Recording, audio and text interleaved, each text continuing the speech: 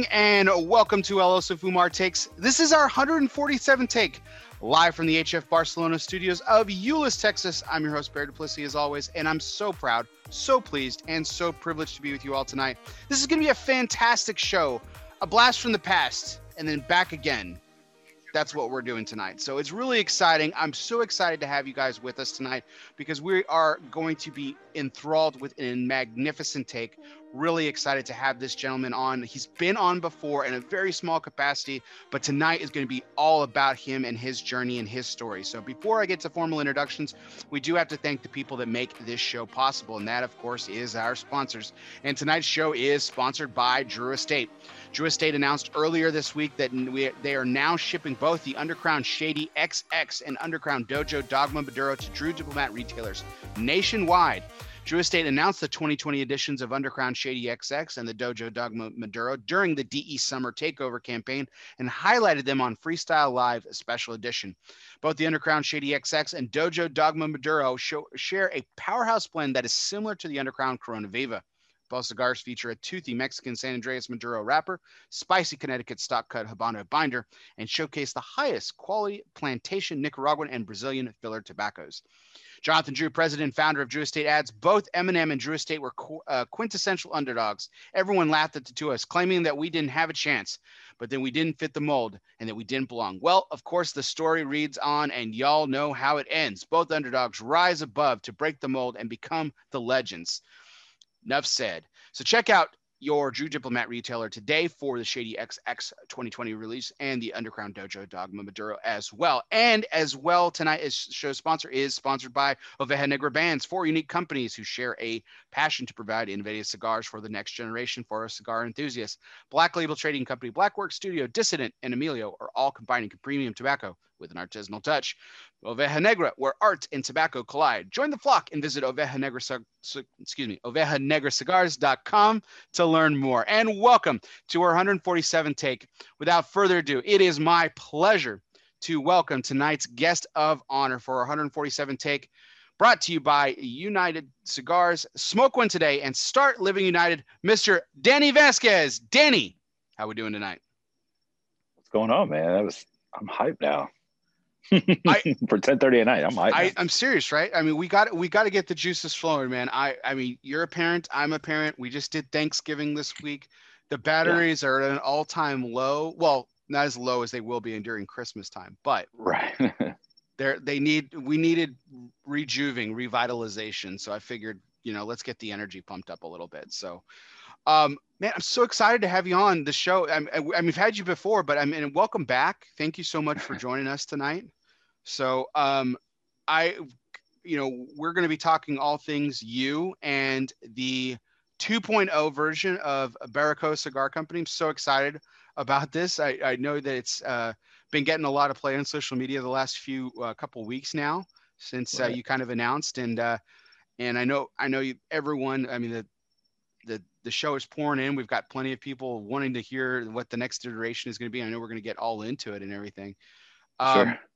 But really excited to see you coming back and everything, especially, I mean, especially around the holidays. I mean, it was kind of apropos, man, the gift to the cigar industry, you coming back. So I'm really excited, man. I really am. So, but before we kind of get into it, I kind of wanted to start with a lighter issue. Like I just mentioned a second ago, with both parents, we both have young kids, and we're about the same age, So I mean, there are obviously things as kids that we remember that now we're like re-experiencing as adults with our children. Yeah, for sure. And so I've been watching a lot of like movies lately, and like kind of through the eyes of as an adult, but how the eyes that I remember as a child. And I asked you this afternoon via text. I was like, how do you feel about the movie Home Alone? And this is a dirty trick. I don't know. I didn't ask you if this was for the record, but I am going to quote you. So I hope you don't mind. No, it's fine. I remember. You said cinematic genius. So yeah. Which I don't necessarily disagree with. I really enjoy the film. I think we were talking about this before the show started. Sans like pre 9/11 airport security and lack of cell phones and everything, the movie kind of holds up and it ages pretty well. Like watching it today, I wasn't like that'll never happen. Yeah, it wasn't that crazy. The VHS tape, mind you, that was a little weird, but as a throwback to my earlier days and stuff. But it wasn't like totally like just out of the rock or anything. Keep in mind that when you asked me that, I took myself back to 1990 and 10-year-old me, and just remembering how much I loved that movie. It was just like, I just remember like, man, this kid is wild. Like, yeah, this kid is a genius, right? Like, I would have never thought to do that. You know, obviously in the universe of greatest movies ever, is it up there? I don't know, but it was great. I mean, to the point where there's documentaries about it now, right? Like all the stories and kind of things like we were kind of talking about earlier. So, but that said, yeah, man, that's an all-time classic. I mean, you got to put that up there with, you know, the ones they talk about like Goonies and you know, movies like that from like our age when we were younger, and it's dope. If you don't like it, whatever.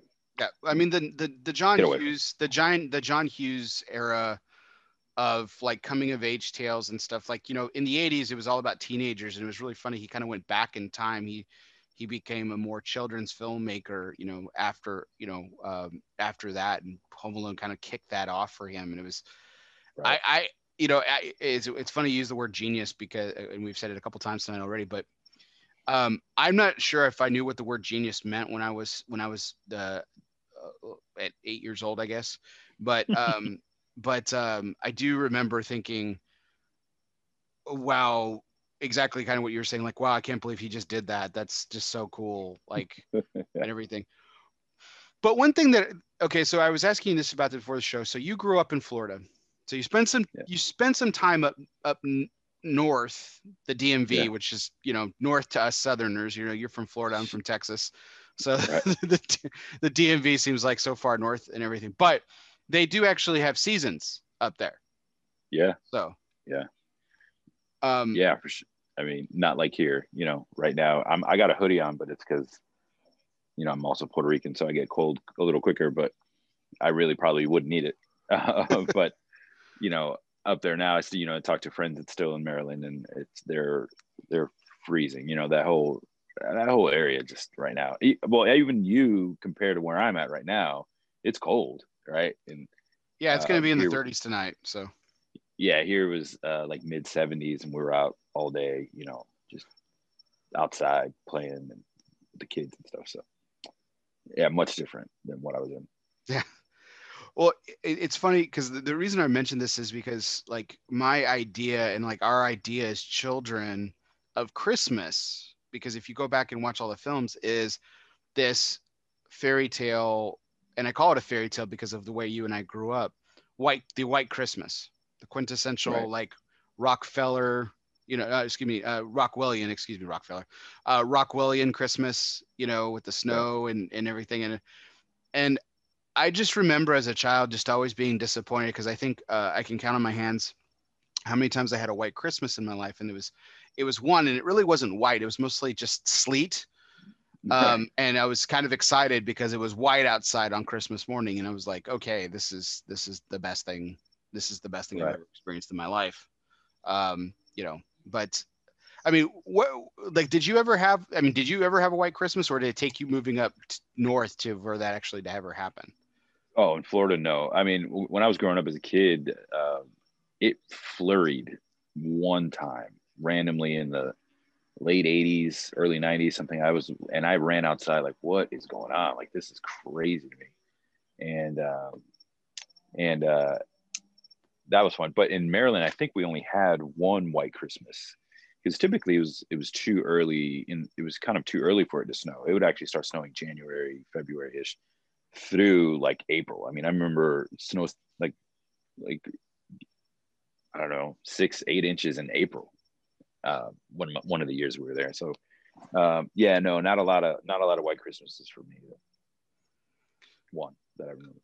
So here's a question I've got you for Day, because this is the questions that I've been asking myself as I've been watching these things that are basically lies to the way I grew up, and the way that my children more than likely will grow up. I seriously doubt we'll be anywhere other than Texas. Right. Uh, for my the next Foreseeable. remaining years. Yeah, exactly. Foreseeable future. Right. Like what? Like how did that register, the fact that you never had a white Christmas? Did it ever bother you, or am I just like weirdly obsessing over this and I'm like the weird one out here? Um, no, I think you're weirdly obsessing a little bit. Not bad. No, never. I mean, we thought about it and we talked about it. And obviously, there's a song about White Christmas, right? Where who the hell knows where that guy was living? But I mean, even the song says I'm dreaming of a white Christmas, right? Because it doesn't really happen a lot. It doesn't happen for half the United States, where like I Right. said. So no, but also listen, sitting in your house, and if this is for people that haven't either experienced snow or a lot of snow, sitting in your house looking through the window and seeing the snow on the ground and it falling and you seeing it and you see like that clear path, clear like open field full of snow. It's beautiful. It's really cool.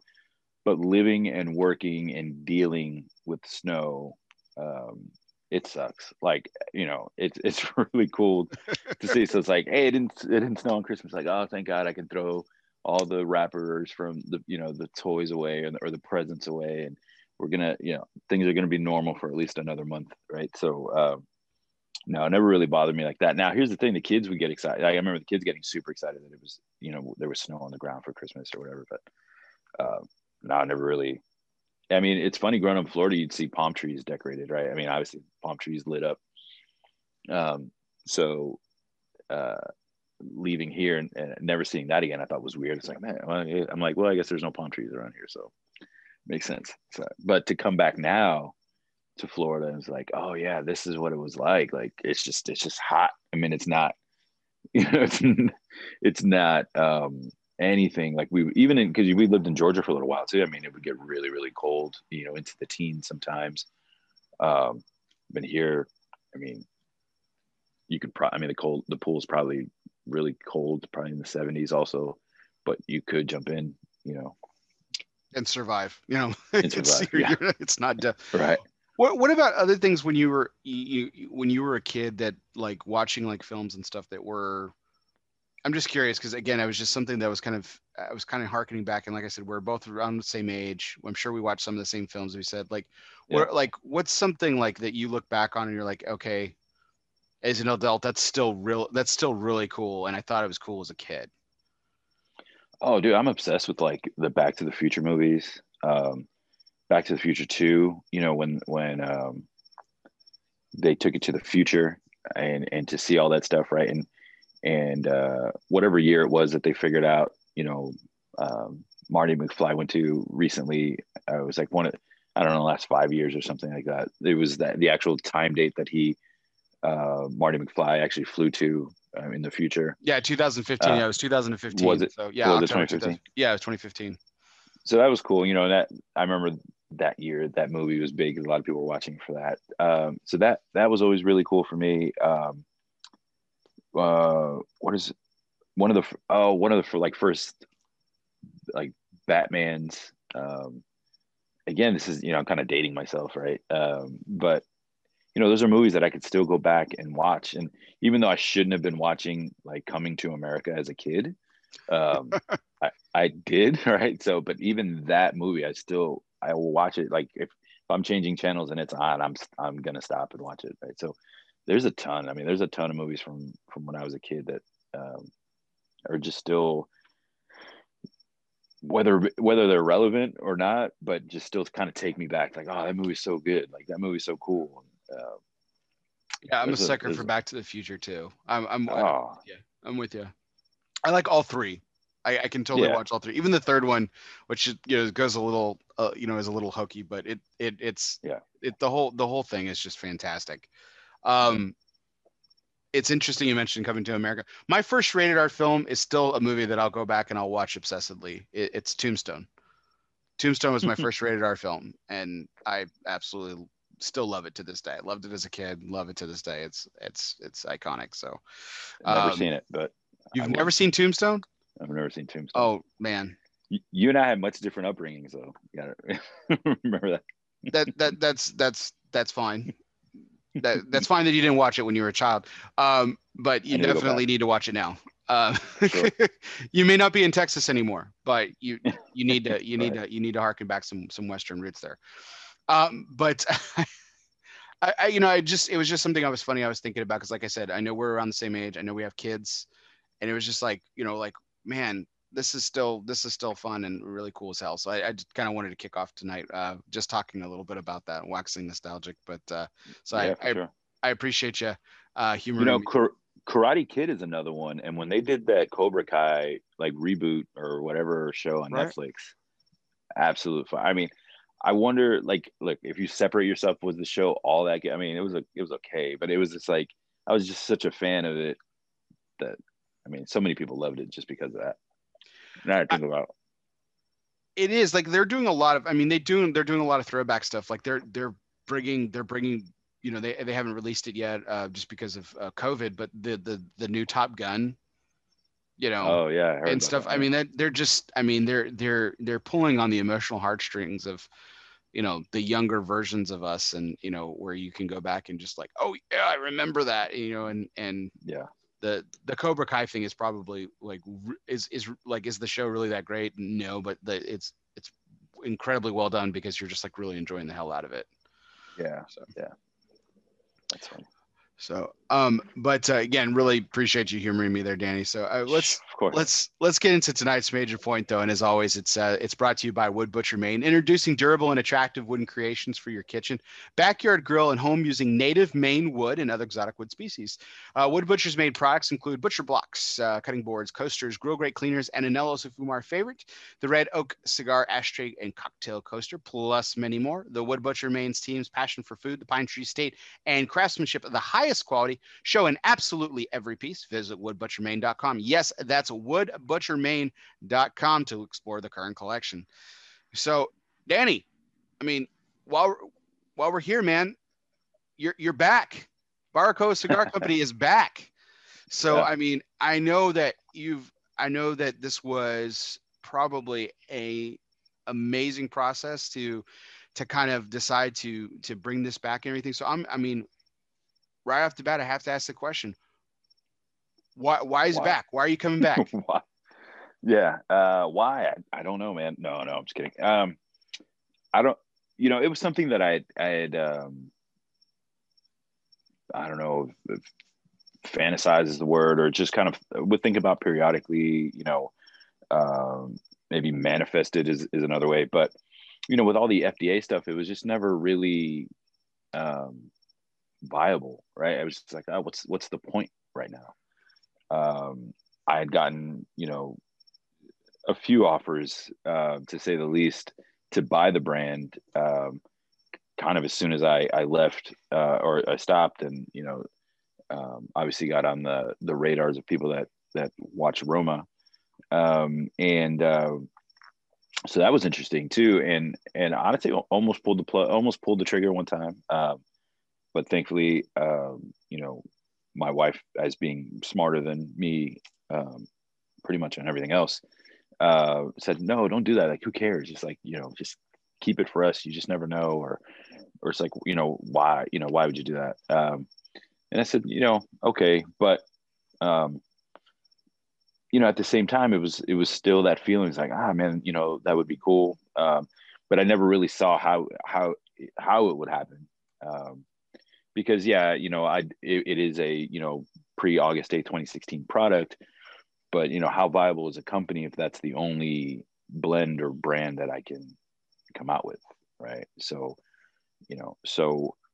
that said, with one week left in Texas, essentially, the announcement came about the FDA kind of indefinitely suspending it, right? So, where it had crossed my mind up until that point, it wasn't something I was going to do. And then just once I got here and kind of got here in Florida, and things kind of settled, like, the questions kept popping up, and we just kept talking about it. My wife my wife and I kept talking about it, and I said, well, if we're going to do it, then let's just do it. Let's do it big, right? Let's do, can we make this a viable company? I didn't want to just come back out as a brand, or I didn't want to just, or one SKU or one thing.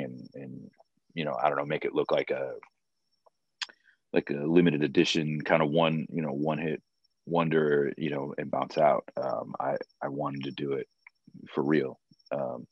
So yeah, I mean, that's kind of where we're at now. And we're in the process of finishing and crossing all the T's and dotting the I's to make sure that, we're ready for this. And so far the response has been phenomenal, to say the least. Aside from social media, I mean, I'm not even talking about, just personal direct to me messages, calls, and it's been humbling. It's been more than I had anticipated, and that just kind of jazzes us up, right? And we just get super excited about seeing other people getting excited about something we're doing, right? So I don't know. I mean, and now, right off the bat, I'm on here with you and chilling with my homeboy Bear. It's chilling with my homie. It's interesting that you mentioned our relationship, Denny, because I at the time when you made the announcement that you were vacating Barco at the time, and you were saying goodbye. We didn't know each other at all. I think we exchanged some messages over like social media, but nothing like to the extent that we do now, right? And I had seen other brands go, being sold off or leaving, similar reasons and everything. But with you, for some reason, it really hurt. Now, I wasn't mad like that kind of hurt. Like, it just, it really, it mixed all the emotions, man. I was pissed at the FDA. That was me who you can count on one hand how many times I've smoked the Voyage, twice. And they were both gifted to me by you. So I never even paid for one of your cigars, which is just tragic, which will change soon, which is nice. But we'll make sure of that. Yeah. Exactly. That will definitely change. But that was my reaction. Obviously you had a piece about it, you came to terms about it, but what were your emotions like when you decided, okay, the FDA is too hot right now. How viable can we be? As you said, like, what were the emotions around that decision? So I'll tell you, again, being involved with Save the Leaf, the prior year before I had kind of just stopped or shut down the company, I was watching very closely the FDA stuff, which at the time in 2016, although, they'd been kind of talking about it, not a lot of people really understood what it meant. Part of our job, was, and we were all volunteers, and, I just kind of helped, establish the thing and help run the thing. By default, became the face of Save the Leaf. I was watching very closely all these things, and at the time, there wasn't a ton of information that kept coming to us, and there was a lot that we didn't know. And the only thing that we'd understood was just like, man, this just doesn't make sense. Like, how could this possibly pass, or how could this possibly just keep going? Like, well, look, we'll launch this brand, and we'll give it a go, and I'm sure things will change. You can't just shut down this industry like that. Now it turns out I was right, just a few years early. So I honestly had kind of already started seeing the writing on the wall a bit, because just nothing was changing. And I was in a conversation with someone in the industry, what name drop, right? With Robert Caldwell at one of his events. And he's like, dude, you have, we were talking about going to the trade show and me getting a booth at the trade show. And I was talking to him, he's like, dude, you have to do it. Like, it cost, there's a cost to it, but you'll get that back. A lot of people know you and this and that. And I'm like, yeah, but I can't come out with anything new. Right. So although to me, at the time, it's like, yeah, I probably could have got some new accounts and this and that. But how long would that kind of go forward if I can't come out with a new product? And you know, and if you remember, I mean, this was like when that social media kind of started taking off. And I was kind of one of the first-ish guys to build their name on social media, if anything.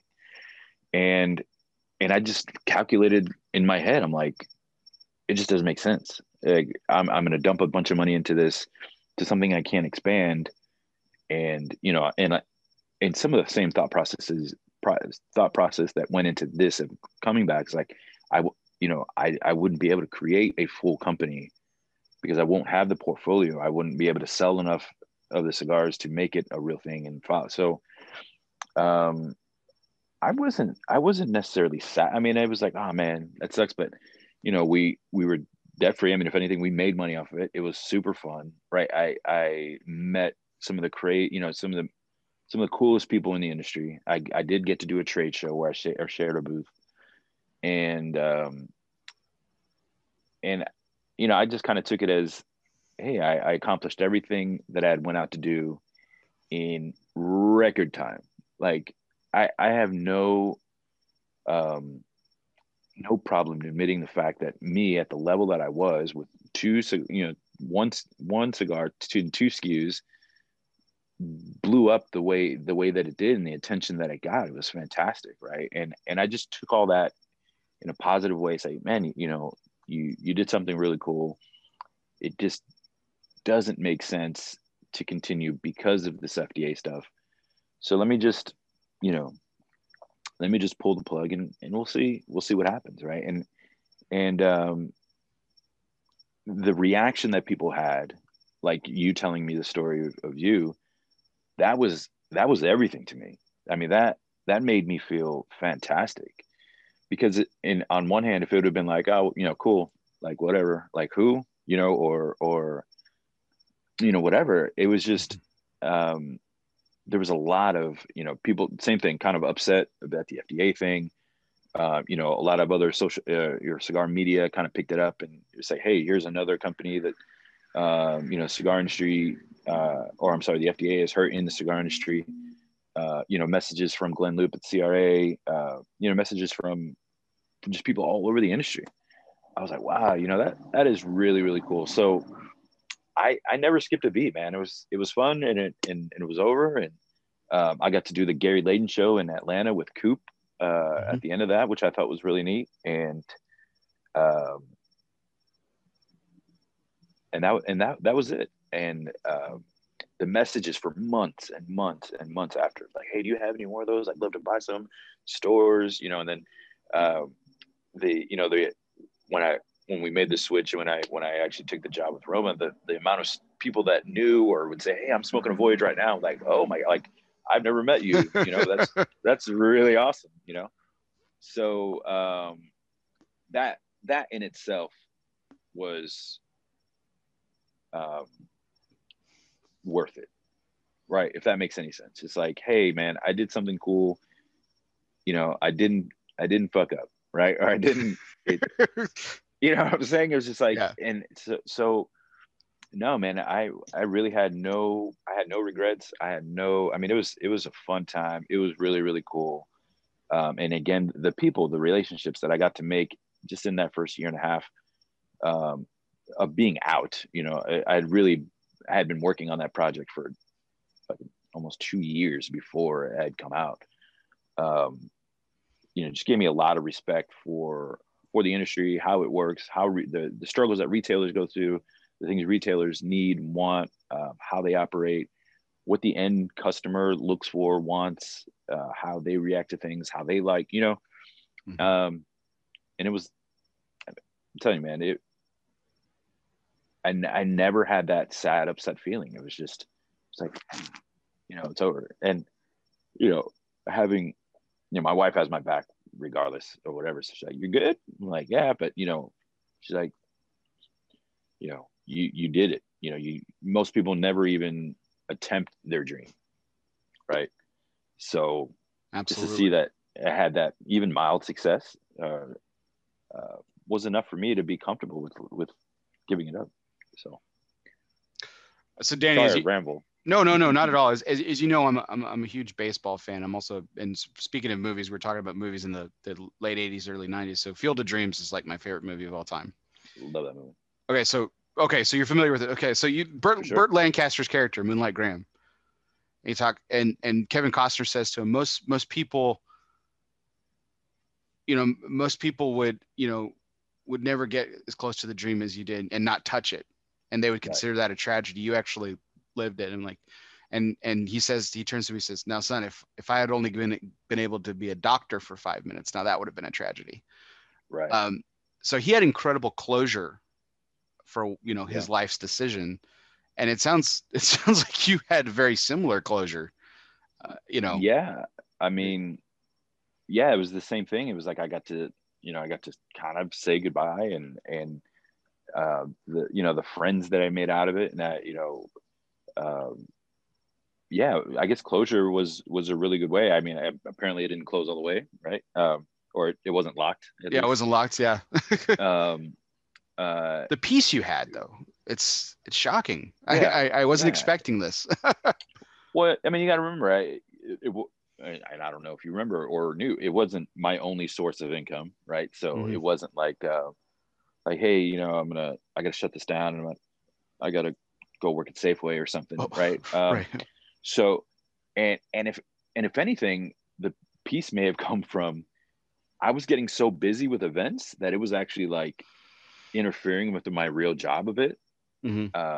But I wasn't big enough to leave that job. And if anybody's ever lived up north or in Maryland, it's a very expensive state to live in, right? So, I was just like, I was totally okay with it.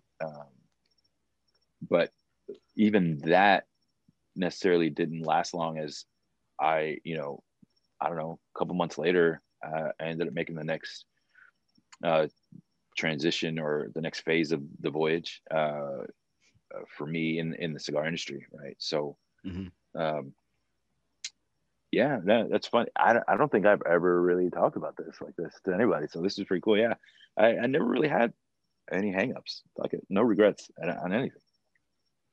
That's beautiful, Danny. Like I said, not expecting that at all, and I I hope that whatever, because I know that my life will be filled with disappointments and hard decisions, and I hope that I can Right. handle them nearly with the quarter of the class that you can. So, lesson learned here on El Oso Fumar take 47.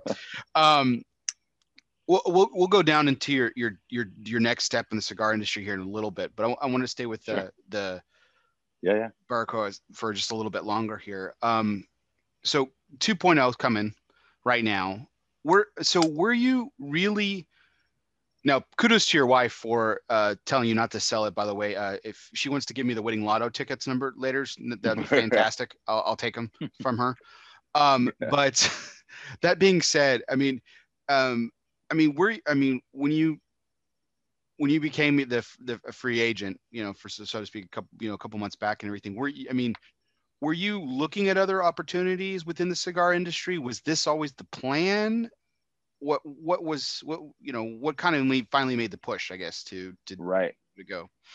No, I mean, to be 100% transparent, it wasn't a real plan. I mean, the FDA announcement again came in my last week at Roma, right? So up until that last week, it necessarily wasn't necessarily the plan. It did spark a conversation, with my wife and I, of like, hey, it's a possibility we could probably do that again. We're like, okay, but at the same time, we were dealing with kids with virtual school, and we were worrying about real life stuff at the time. Um, and then no, but no, no other job offers or anything like that. Up until that last week, which I thought was funny. I was still at my last week, and immediately the messages and calls started coming, which was another great feeling, right? And so no, it came fairly quickly to start looking into it, but no, I think it was just time for us also, you know, to kind of come get back home to Florida. And I know it's worked out, right? So we're doing it. Awesome. So what? Okay, so the company name's the same. You've been throwing the name the Voyage out again, so there's going to be the Voyage 2.0, so to speak. Mhm. I mean, what else is the same? Or is, I mean, like you said, there wasn't much more than those two things, but what else is the same as with this next iteration of the company? What else is the same? Not not a whole lot. I mean, the logos are the same and stuff like that. I have changed factories. The blend is the same ish, right? Which was great because of COVID and Corona. You know, flights to DR were not super easy. Also, you know, with the kids in school like that right now, it just wasn't the best time. So for me to be able to take that original blend that we'd come up with, and say, hey, here are the parts of what I need to do. And then Henderson Ventura being able to take that and uh, make different iterations of samples for me, and then just me get them in a couple days, and us going back and forth and Zoom meetings and stuff like that. Um, it worked out. Now, I will tell anyone that unless you already know what your blend needs to be, you need to be at the factory. But I knew I was going to work with Corojo. I knew his the age of his Corojo. I knew, you know, again, knowing because of in talks with him, with the factory, I knew that they would be able to do it justice and right.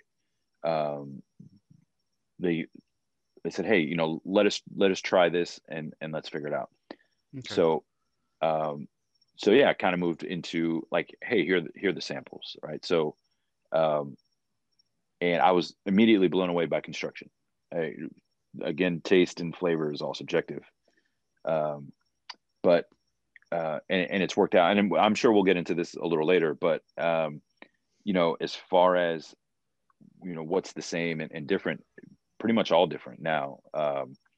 You know, before I was doing a lot. I was doing basically everything out of my house, and now you know we are renovating, not renovating, but remodeling a warehouse space, and you know getting shelving and it's just going to be a lot bigger this time than it was the first time. I've learned a lot, right? There was a huge learning curve over the last 3 years, and there's a lot of really really good things that I learned, you know, on my way to where I'm at right now. Yeah. So yeah, just take this back just one step here. So that, Yeah, I yeah, mean, sure. that was actually one thing I mentioned earlier, how you like, I wasn't mad at you when you called it quits. I was upset because I love La Aurora, and I loved the original Voyage. So I mean, I was upset, but then I was simultaneously not when I found out who you were working for. But Right. really quickly to that first point, um, was there something prohibiting you from going back to La Aurora? Did they, were there certain like legal aspects of it you didn't want to go back? There just wasn't an open door, or like why? What was the process there, and why did you ultimately decide not to necessarily go back to them? No, I think it was a let me start off by saying that Manuel Inoa from La Aurora is one of the most like genuine, good-hearted people in the industry. And I don't know if he's watching; he's probably sleeping. But um, I just genuinely love that guy. He is such a loving, awesome person, and was always great to me every time I saw him.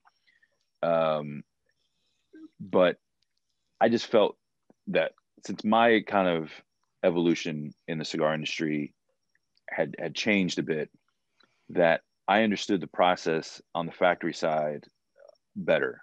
Um, and where La Aurora is a massive company compared to, you know, Tabacalera, William Ventura, it's just, I just loved the stuff that was coming out of that factory. You know, there, if you just kind of take a look around with ADV, like you're smoking there, They make a lot of Room 101 products that I just really like. I mean, the farce that was on CA's top 25 this year comes from that factory. They also had another cigar, another Caldwell cigar that came out of that factory on the top 25 of CA. And just continuing seeing these kind of higher ratings, seeing their packaging, smoking their cigars. There's, I'm sure everyone has at some point has seen Ronnie from Secreto up in Michigan. He basically shoved the ADV Blue, in my mouth when I got there. He's like, "Bro, this is great. You got to try it." I was like, "All right, dude, come down." Right. So, shout out to Ronnie, who supplied my cigar tonight, by the way. So real quick pause. I asked you, I said, "Hey, we're in a unique situation here. All right. What do you want me to smoke tonight?" And you said, "Well, hey, if you've got it," I think I said, "As a matter of fact, I do." Ronnie gifted me. I'm smoking it tonight. I'm the Queen's Pearls, the Toro size, which is kind of new to them. It's relatively new this year for them. I'm thoroughly enjoying it. So shout out to Ronnie. Thank you very much for the cigar. And Habibi. What's that? You got to call him Habibi. You call him Habibi. Habibi? He loves it. Yeah, I feel like you're setting me up here, Danny. No, 100%. He's Habibi. He's Chaldean, so you call him Habibi. So yeah, I mean, and like I said, simultaneously, I was actually really, really excited to see that you were kind of like turning over a completely new identity. I think it really does separate, like you said, nothing against La Aurora, and I wasn't necessarily, I didn't assume anything had been bad. I was just interested in that process. Yeah. But I think it definitely, you definitely have that separation of, version 1.0 versus 2.0. And I love the stuff that they're coming out with as well. So I was really excited to see that, and a truly unique group of people, and the cigars that are coming out and the tobacco that's being used and everything. So what ultimately led you there? Like you said, you were kind of looking at the trends, and you were looking at what they were putting out. I mean, did you have relationships with William or excuse me, Henderson, or what ultimately led to this decision to go with them? What's funny is we had heard a lot about each other, mainly through Ronnie at Secreto in Michigan, which is a dear friend of mine. But also, I'd heard great things from Matt Booth about this factory, and he in turn, had said really, good things about me to Henderson. Also, so our first conversation lasted, I don't know, an hour and a half. He, kind of started. I was like, man, I don't know what you've done, but all I hear is, really good things about you, right? So, which is really cool because, not that you really care what people think, but if someone is going to think something, let it be a positive thing, right? So, just to hear that was really neat. So, again, I had gotten offers from factories also. It's like, hey, if you're going to come back out, we'd love to produce your cigar.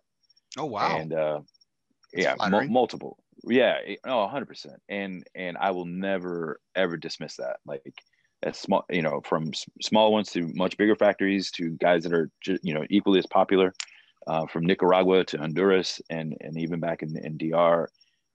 I just took a step back, like, wow, what a difference, because the reason why it took me almost 2 years to come out with Voyage first time is because I was looking for a factory that would really work with me, and not necessarily just kind of give me something off the shelf, right? And I think just from our initial conversation, Henderson and I was like, man, this we just kind of clicked, and it works, and he understands what I'm looking to do, and he understands, where I want to take this, and he also understands, that I am still learning. We typically all should still be learning, but I'm going to take another bigger step into this factory side and blending side, kind of marketing side, and we're just very aligned. I mean, even if you look at the names of the ADV cigars, they're explorers, right? There's the Explorer, there's, the King's Gold, Navigator, so it's almost like the Voyage just kind of fit into the same even marketing style that he was, him and his partner are going after. So a lot of it just really, really made sense. Now that said, if he would have sent me samples and they would have been horrific, then maybe we work with it, or maybe I go somewhere else. 100%. I'm not. Back to the But drawing board. yeah, back to the drawing board. But it worked, man, and I,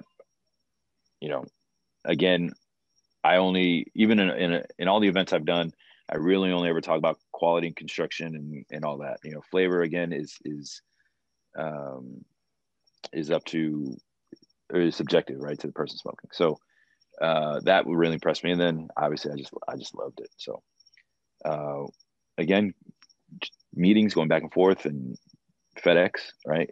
So it was great. Now the next kind of steps of everything that would be coming out, obviously there's going to be a lot more trips, and all that stuff's already planned out, right? So we're excited to be working together with them and their brand new factory. They had a smaller factory, and now they're a factory that is doing a little over 2 million, or they can produce a little over 2 million cigars a year. Yeah, I mean, their capacity has grown so much, and the brands that they've worked with are like some of my favorites. To what Tony does with La Barba, Caldwell puts out some incredible cigars. I'm a big fan of Matt's stuff. I've got two booth cigars, depending on how long we go tonight. I've got the Farce Maduro and the Doomsayer lined up. Really enjoying this Queen's Pearls. It's have you smoked this yet? It's funny, I have them there. I haven't smoked it. I haven't smoked that yet. I did smoke the ADV Blue today, but those are all on my list. I have them for sure. I've had the blue before, and that's incredible. Yeah. And I agree. Like I've really enjoyed the stuff that they're doing in their factory. It really hits my palate and everything. Now, so it's interesting you talk about your growth, and I said we're going to talk about your journey here in just a little bit, but just to kind of segue for a second, you worked with obviously the Dominican Republic, La Aurora.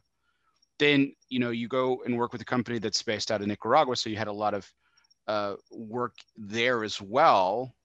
Was there ever any consideration to go to Nicaragua for a factory, or maybe even Nicasueño itself, or was it always back to the DR for you?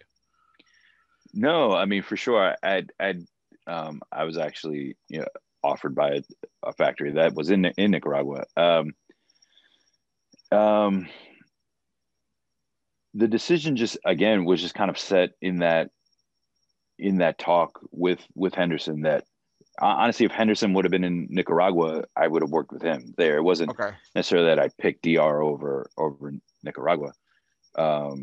It's just that, or over Honduras. We don't want to leave them out. So no, of course. But I was just going off your experience, so I'm not trying to leave anyone out of Honduras out. So just covering my bases here. No, for sure. But thankfully, when I kind of so this conversation goes great with Henderson, great. But even sitting back and looking at logistics of getting to the factory in DR versus getting to the factories in Nicaragua, I can, even though right now because of COVID, like for me to fly from Tampa there, I'd have to like go to South Carolina for 12 hours and then fly back down to Miami and then fly to DR. So I just drive to Miami and then fly to DR. I can be there in a few hours, and fly into Santiago, which is not very far from the factory. And then, we're working great. Or as opposed to, Nicaragua, there are people that I know very close. We both know that I've been trying to get back to Nicaragua this entire year and can't, and cannot. Right. So, even that was like, well, that's probably not a good look. Right. The other thing is, I already have relationships with with the band makers. I have relationship with the box factories in DR. So there was just a lot of things that I was like, well, I love all the factories in Nicaragua. I loved, working for a Nicaraguan factory. my assumption is there will be a blend at some point that would come out of Nicaragua, hopefully, in time. The difference, if anyone doesn't know, if you're watching this show, I'm assuming you know, but you have to like fly into Managua in Nicaragua, and depending on what time of the day, you may either have to stay in Managua for the night, or either way, you got a 3-hour drive to Esteli, right? So I mean, that right there can kill a day and a half of being in Nicaragua, and then wherever you stay. That was it, but it wasn't necessarily, I'm picking DR over anywhere else. It just happened to be that it worked out for all of us. So that was it. But yeah.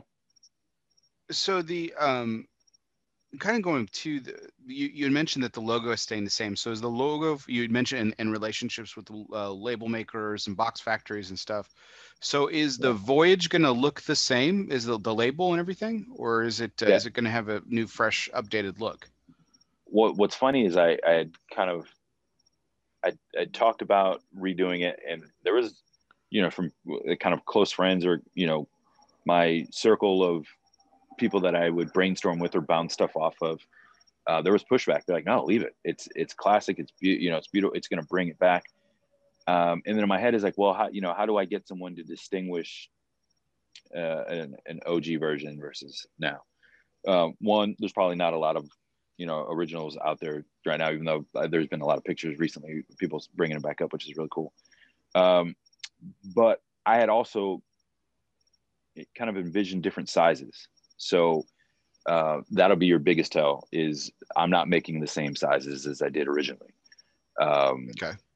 Just kind of, again, the evolution, my palette has changed. The things I like have changed.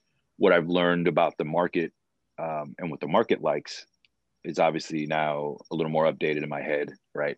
And, not that I would make a cigar or make a product that the market, well, the market likes these 7x70s, so I'm going to make 7x70s.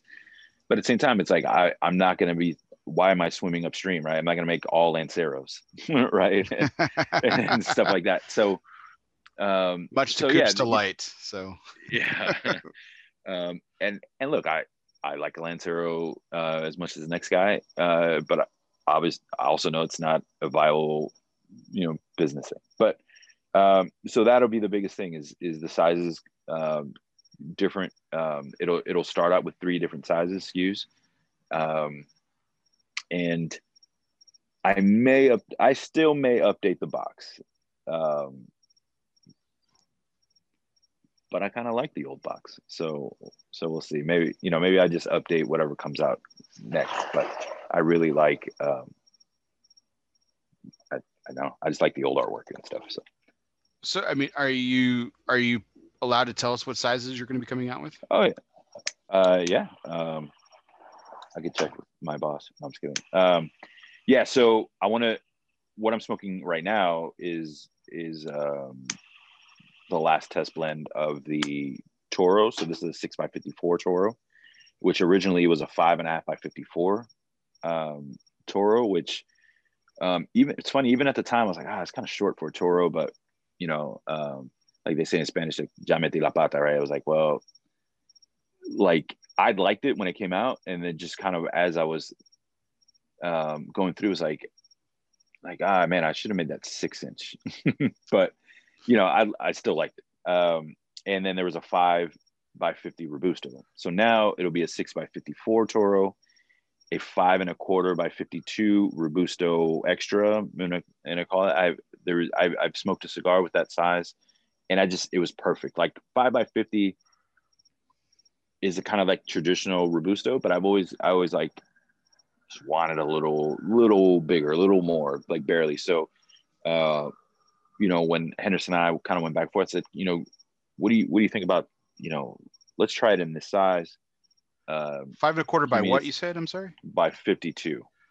So if I'm not mistaken, that's the same Vitola size as the Grand Robusto. No, it's not. Never mind. That's a 54 gauge. Sorry, I That's all right. apologize. For No, that's all La right. Barba has a Grand Robusta that's around the similar size, but a different range. Okay. Yeah.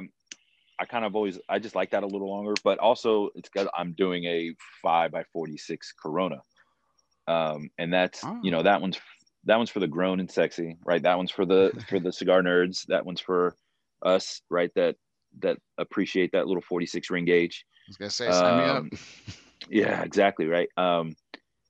And honestly, that one's probably gonna be for me. I love it. So those would be the three sizes to start. And then with what come there will be a second voyage blend that will have those same three sizes to start. But that'll be a little bit down the road, not too much further down the road from when this launches, but so that's kind of the plan. And then we're working on the third brand right now. So yeah, not a lot of details on that because I just don't have it all. It's on paper, but we're working it out. So we'll see. So like what's the plan? So first of all, when's Voyage 2.0 coming out? Like when can we expect to see it? So if everything goes right, if anyone's ever going to do this, the Box Factory is the one that can get you. Bands can get done pretty quick. Cigars will get made and age and should be good. The boxes are the part that is the wild card in it. It should be third to fourth week of January. Oh, okay. So really quick. All right. Yeah. What's funny, it sounds quick to you. For me, it's like, let's go. So yeah. And can't talk too much, but I have a couple stores that are looking for a launch in their certain areas, which is even more humbling, to me. I don't take any of that stuff for granted. Someone wants to reach out and even just to have a conversation about my cigar and bringing it in, and if it ultimately doesn't work out, it's all timing. It'll work. So I don't get offended that way. But the fact to have, the interest there and people just wanting to support, and, I have a list of, my guys, right. My retail stores, like my guys that I've stayed in constant communication with, over the last 3 months that I've been in Florida, and the support that I've gotten from the friends and retailers that I've made in this industry, it's invaluable. I don't even know how to explain it. It's crazy, right? So now I feel that pressure because they're hey, we're going to support you. People are sharing the picture. The retailers, right? So now the pressure's on me to give them something they can sell, right? To give them a good product that isn't just going to be a flash in the pan on social media, which, hey, that's exactly what's going to happen at the beginning. I completely get it. But is the blend, the size, the construction, the cost viable to make it a real, substantial product on someone's shelf, right? And I think we've nailed it. And I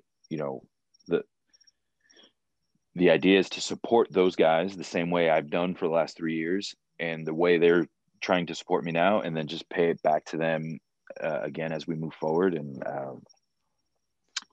I honestly, I can't wait. I really can't wait. It's gonna be exciting. Now, talking about winter and traveling up north and stuff like that. January sucks, right? But I think it's a great way to kind of start 2021 and really hit the ground running. And it's gonna be a fun year. It's really gonna be fun, man. We have a lot of really cool things planned, and who knows? I mean, the way this coronavirus thing has changed a lot of the way stores order and the way people order, and there's a time, the time has come for how do I say it, for the way business is done. I mean, there was just a huge announcement a couple of days ago with like Miami Cigar, right? Like kind of letting all the is that the way things are going, these in-house type of deals. A lot of people don't realize, like, to do that, you have to be on top of your game at all time over the phone and do it without brokers or reps. So I don't know. There's just a lot of really cool things kind of happening and in the works. So yeah, January. So there's a lot of, it's funny. There's a lot of work that, there's a lot of stuff you don't see necessarily every day, but there's a lot of work that's going to go into making sure I'm ready for January. So. Yeah. I mean, you took the words right out of my mouth when you talk about Miami. You like that's a well-established brand. I mean, I mean, the humbling popularity that you've experienced, from when you first started and now even with the comeback is great, but you're still building a brand. That's, but the great thing is you have that experience of building your own brand once the first time. And then also helping build another, very popular brand as well in the quote unquote untraditional way. Again, we're going to get into that in just a little bit, but sure. Of reps and brokers having different responsibilities and stuff. So I did want to ask this question because I had Alec and Bradley Rubin on last week, and we were talking about, because it's only been 3 years since they had their launch, right? And it's still fresh in their mind, and so I was curious. This is kind of an emotional, a personal and emotional question, which is, what does that unboxing feel like? That first time when you open up that shipping box and you see the Voyage cigar box, and now it's going to be the second time around. This is product that's going to go on someone's shelf. Someone's going to buy this. Yeah. What does that feel like? Oh man, what's funny is when I got that first case delivered, my wife actually, I was at my office, and my wife I don't know why she was home. I don't know. Anyway, she was home, and she's like, I couldn't wait. She opened it up, and she's like, I'm not gonna send you pictures because I want you to see this. But even she was just like, there was just nothing to say, right? It was just, and what's the crazier thing? We were just looking at pictures today of when I was just like looking at that first box, and it was just really neat. And thankfully with her advice, like I just took a second and just looked at what we had done, and honestly, it's funny. It's like at that point, it could have stopped right there, right? It could have stopped right there for me, and I would have just been on the moon of happy and excitement that this project that we'd kind of just willed into existence was sitting there in front of me in my hands. So it was fun, man. And I can imagine that, and anyone that's done it gets that same feeling. It's like, there it is. Now, fairly quickly, those cigars had to get out of there. They had to go from me to Vegas. It was a crazy. I got those on a Friday, and the trade show was like Monday, and I had to. Oh, it was ridiculous. So I took my 5 minutes. It was cool. I popped one open, did some cool pictures, and then it was just like, all right, let's go. Like, time to keep going. So, but definitely fun. Terrific, dude. You're making me like relive my it's good times, man. I love it. Went from Home Alone and Goonies to so like I said, it's a blast to the past, and we're gonna fold time back on side of itself here. So again, Danny, thank you for going down memory lane a little bit with this, but and taking us into the future as well. This is really exciting. Sure. I know that we've got a great audience tonight that's tuning in and commenting and really excited along with you and with myself. And so this is exactly what you wanted, and it's only going to get better from here. I know it, and it, and it certainly is exciting. So, thank you. The show's not over, folks. We've got a whole part of Danny's journey that we're going to relive here, but we've got to take a quick break here and do a little bit of more fun. So this is our One Must Go segment. Now, as always, it's brought to you by United Cigars, featuring La Gianna Havana and distributors of Jose Dominguez, Bandolero, Garofalo, and the highly acclaimed Atabey and Byron lines. So smoke one today and start living united. So Danny, it's been a while since you've been on my show. This is a newer segment, and so but it's been around for a little over 6 months now, and been really exciting. And so what I do is I try to take this and typically mold it around my guests. But I kind of wanted to took a different approach today, and I wanted to mold it around the time in history that we're in. So we just wrapped up an election, an historic election. We're in the middle of holiday season. So I am combining two of these things to bring us the world of debates. Okay. So the idea is I'm going to give you three debates, and one has to go. And I'm going to join you in. So you're not only on the hot seat by yourself. Okay. So there is some real controversial things around the holidays. There are hot ticket debates that happen during this time of year that, I mean, they almost like separate families, right? I mean, they split families up, and it can be carnage because people hold their traditions so dear. And so it becomes a really hot ticket debate. So the first debate is, do you open your presents on Christmas Day or Christmas Eve? And I'll let you answer these questions too in a second, but that's debate number one: Christmas Day presents or Christmas Eve presents. Okay. It's a debate in my own household, so this is a little close to the chest for me. The second one is food oriented. So what do holiday dinners consist of? Is it turkey or ham? Okay. And then decorations. This one's really big, especially now with 2020 just throwing everybody into a complete clusterfuck.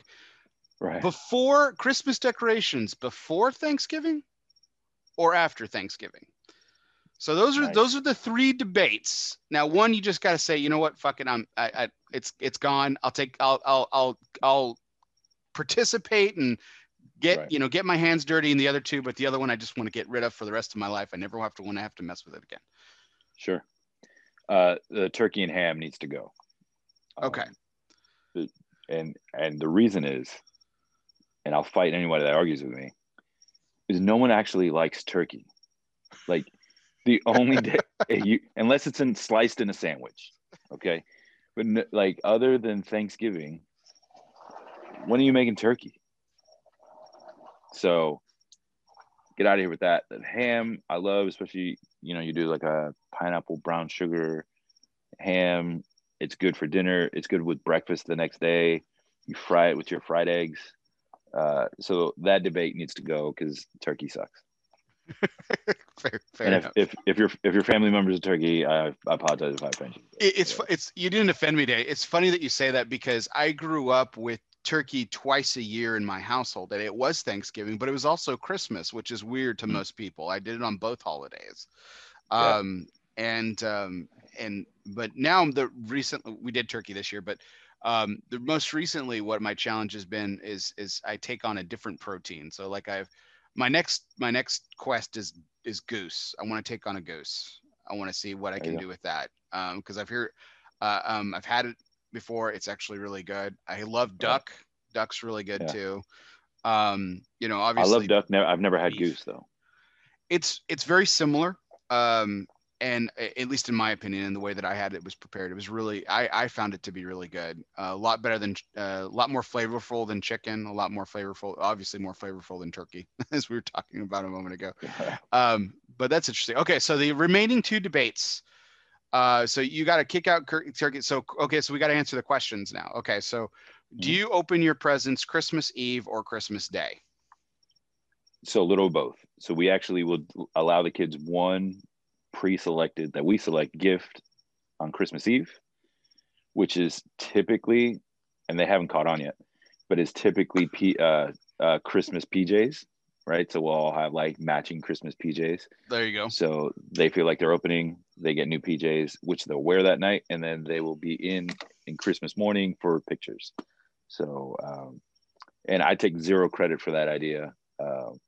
As for me, I would just like to give my kids the gifts the day I buy them and just say, hey, here's your Christmas present, because I'm terrible at wrapping it and leaving it there. I'm like, just take it. So, and then, the rest of the gifts on Christmas Day. So that was something my wife came up with. I'm like, that's good. It feeds their need to get something the night before. And then, but we have it all Christmas Day. Now, Christmas Eve dinner for us is bigger than Christmas Day dinner. That's how a lot of people Usually, are. Yeah. Mm-hmm. yeah, to wrangle the kids, like, no, put your scooter, your brand new bike away, whatever. It's time for dinner. Like, no, I want to play my new Xbox or whatever, right? Um, so anyway, that's just to add on Gosh, to it. sounds like I need to open up presents at the Vasquez household. New bikes and Xboxes and heck yeah, Got a sign lot of me up. kids, dude. Um, uh, okay, so um, I'm a Christmas Day opener. My wife is German, so in most of Europe actually does Christmas Eve. Same thing with dinner. It's a Christmas Eve dinner, and as opposed. So we've um, I definitely have adopted the Christmas Eve dinner part. But I refuse. Christmas morning gifts are just something she gave into me. But we do open up Right. one present before on Christmas Yeah. Eve to honor her. So that one's a little too personal. I couldn't kick that one out. I think I'll get to my choice here in a second. But decorations. So when do you decorate? Is it before? Are you one of these Halloween people and then like Halloween to Christmas, or do you go after Thanksgiving? No, typically we put up the tree Thanksgiving Day.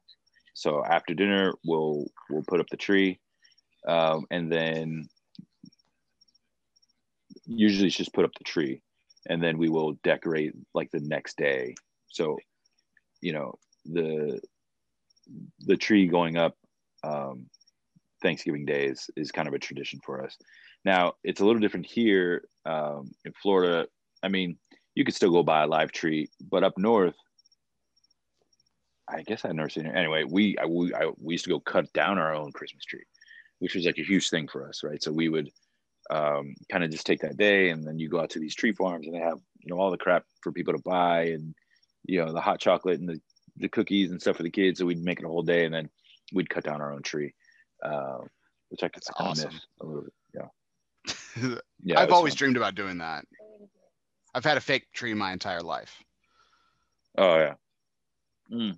Now, dude, I'll tell you, it does make it a lot easier, and but especially our first Christmas tree that I cut down. I didn't necessarily measure accurately.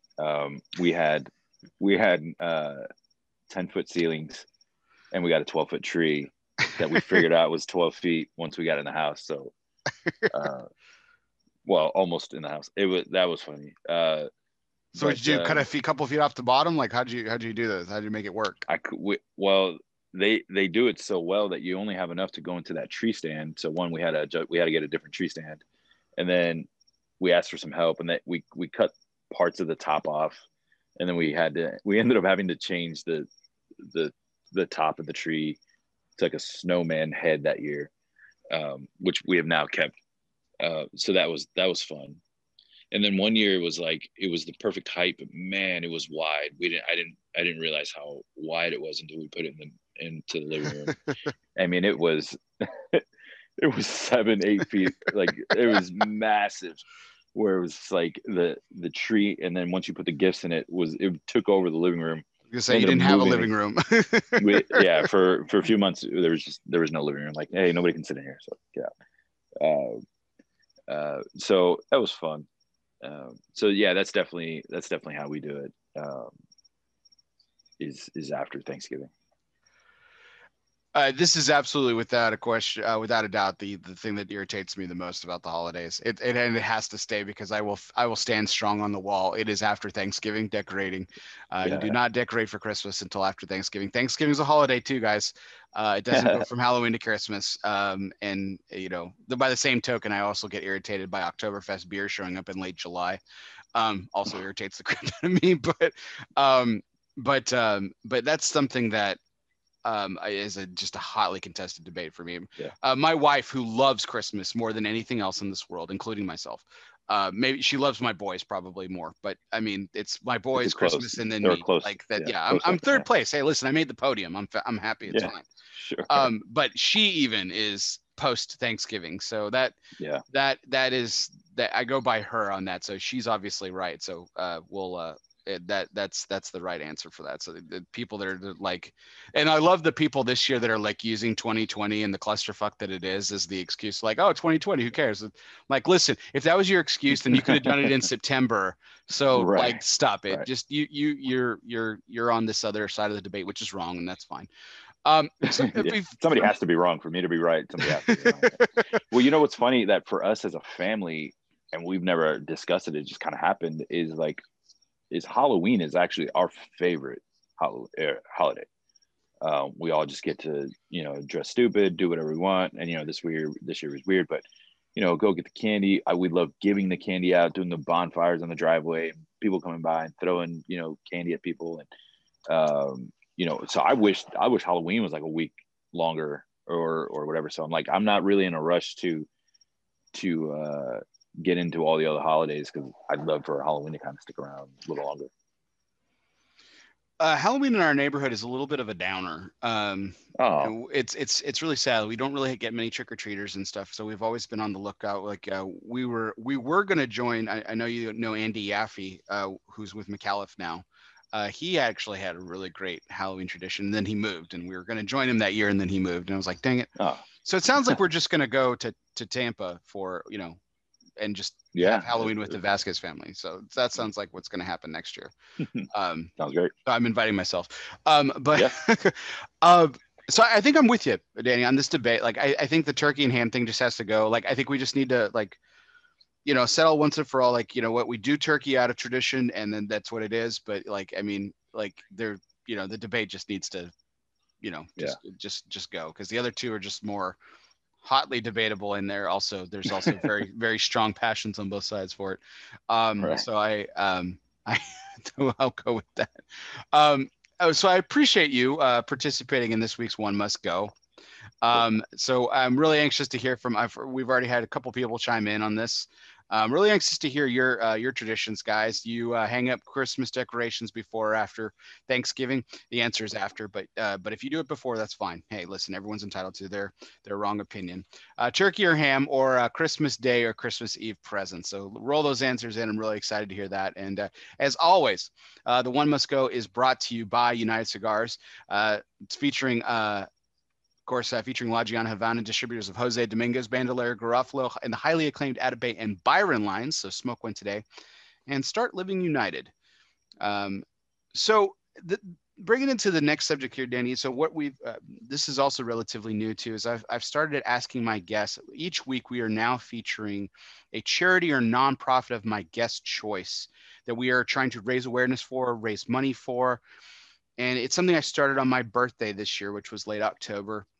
And so it's just gone so incredibly well. We've learned so many great stories about so many great organizations, and this week is going to be no different. I'm going to let you talk a little bit about it, but I want to introduce it. You chose Pencils of Promise, which was founded by Adam Braun, and has a great story about this. He, was traveling abroad in India, and he offered a young child, like, what can I give you that, what is the most important thing that I could give you in the world? And the child responds with a simple one-word request, and he says, a pencil. And so Adam reaches into his backpack and supposedly gives him the pencil. And in this child's eyes, he saw a world of possibility open up. And he realized what this was his aha moment, and Pencils of Promise was born. And they now are building schools and really bringing education to the developing world through this charity, and just a fabulous organization. So I'm really excited to hear your thoughts, Dane. Why did you choose this? Why is this important to you, and why should people donate? Yeah, so this is actually something I'd heard about years ago from a guy that a lot of us know, called Gary Vaynerchuk, that actually, at the time, I'm not sure if he's still there, sat on the board of Pencils of Promise. And I heard him talk about, what, obviously the organization, why he believed in it, and having developing countries and giving that education isn't necessarily just to educate the kids so that they can kind of continue what they're doing in these developing countries, but it's to make it develop the right way, right? So, Mm-hmm. education obviously leads to, or the lack of education obviously leads to, health issues and poverty and things in this country. So, when I got turned on to it, I was like, man, that just makes, complete sense. I again, like you talk, we both have kids, and it's kind of, I think about them in that aspect of, what if they were in this position where, hey, it's just, you need to figure out, you need to go figure it out. I don't know, and we do our best to teach, but chances are, if I'm in one of these countries, I don't have a lot I can teach either, right? So, um, it's one of those organizations that kind of flies under the radar. Not a lot of people have heard about it, but they're doing a lot of really good stuff. So it was just something I've always kind of kept an eye out of. We've in the past have helped, and I don't know, it just always seemed like something I wish I could do more with, right? So when you asked me that, I mean, I think you asked me, I'm like, I have to think about it. I'm like, what am I thinking about? I have the answer, and Yeah. I like immediately texted again.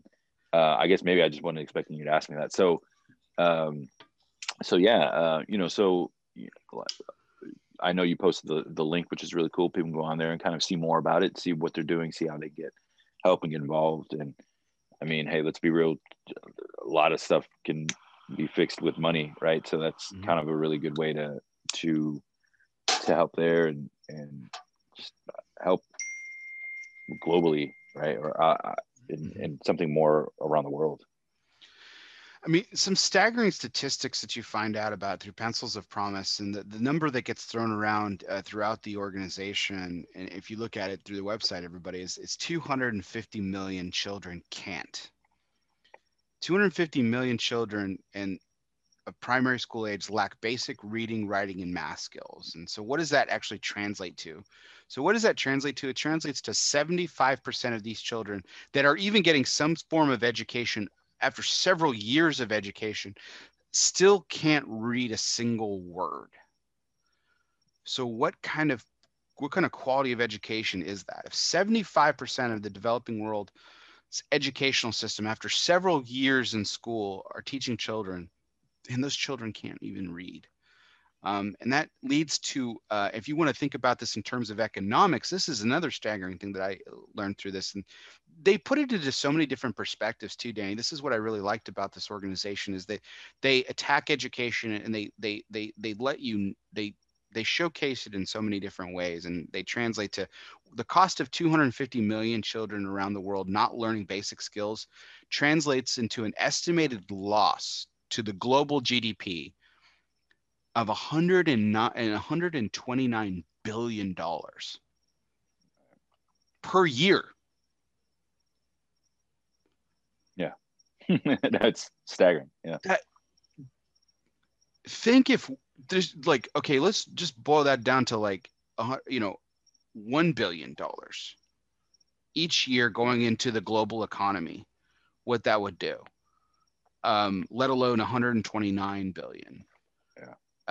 With proper education. I mean, we're not even talking about math. We're not talking about MBAs. We're not talking about PhDs. Right.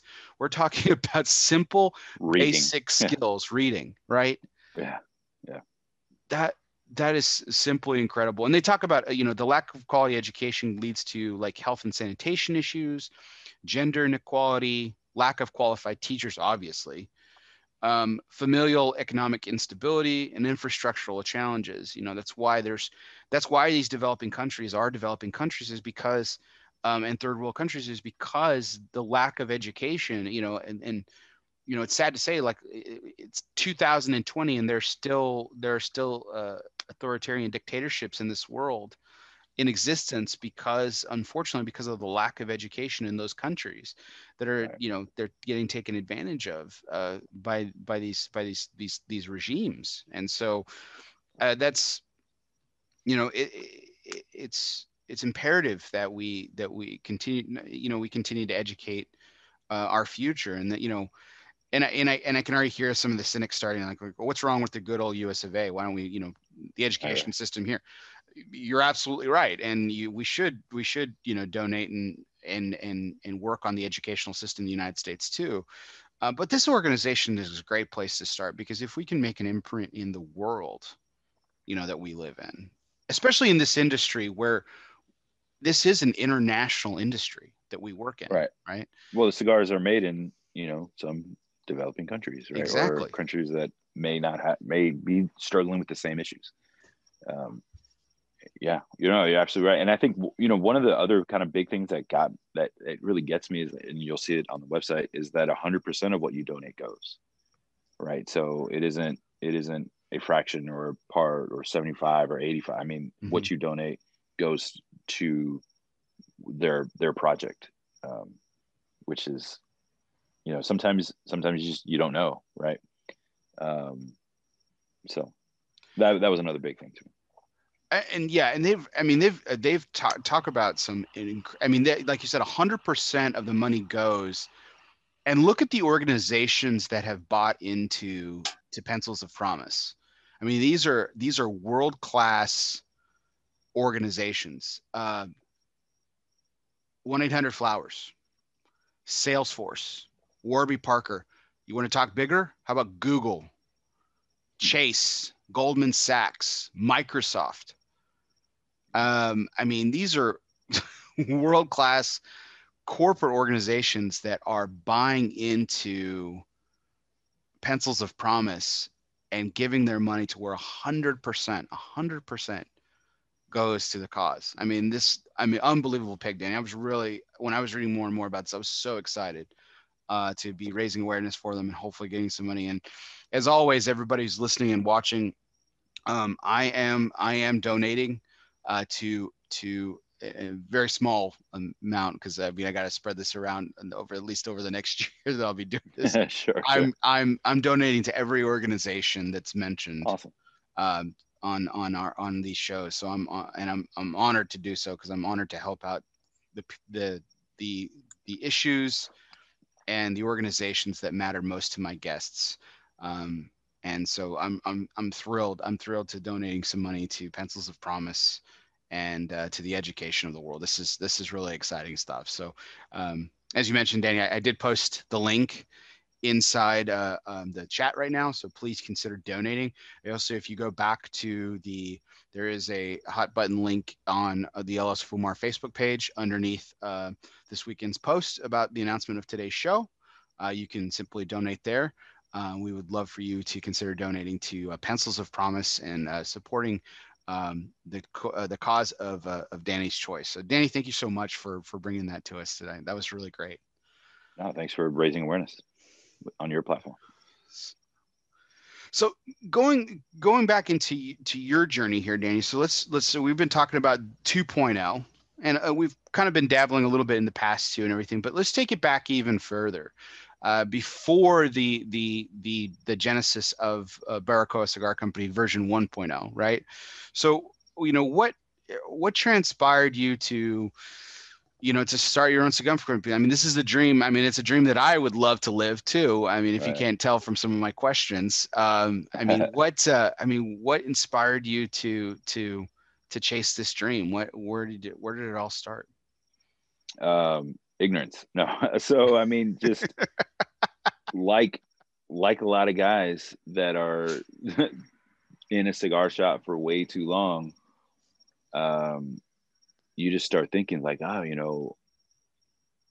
we could do this, right? And it initially it started with wanting to open a cigar lounge, which is a completely different world, right? And but fairly quickly I was like, what I actually like about the cigar lounge are obviously the cigars, and what would I put in there? And then you just start thinking, I was like, well, I'd like to have my own cigar, right? And then you kind of, like as a consumer, you kind of know that's a thing, but you don't really know how it works, and you don't, because on one aspect, nobody really wants to tell you, what goes into it, because on another aspect, not a lot of people know what goes into it, right?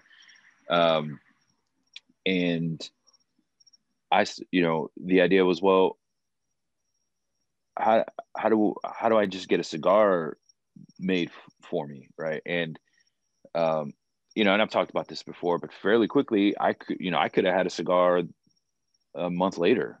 You know, just get my tobacco permit, get my EIN, you know, get all that stuff done, and I could have got something off the shelf. I could have got bundle cigars and just put my band on it, and preach that until, you know, my head blew off, and hey, this is a great cigar, and knew nothing about it. But you know, the first question was like, man, if I found that out about this company, would I smoke that cigar? You know, if I found out that, hey, these are just kind of, you know, whatever extra stuff or whatever, you know, blend they would give me or they'd be willing to give me, that's what I came up with. I didn't want to do that. So then it was like, well, okay, how do I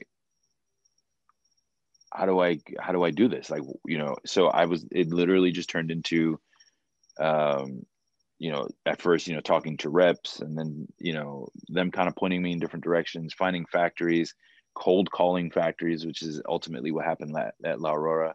Just literally picking up the phone and say, hey, you know, this is what I want to do, you know, trying to sell myself.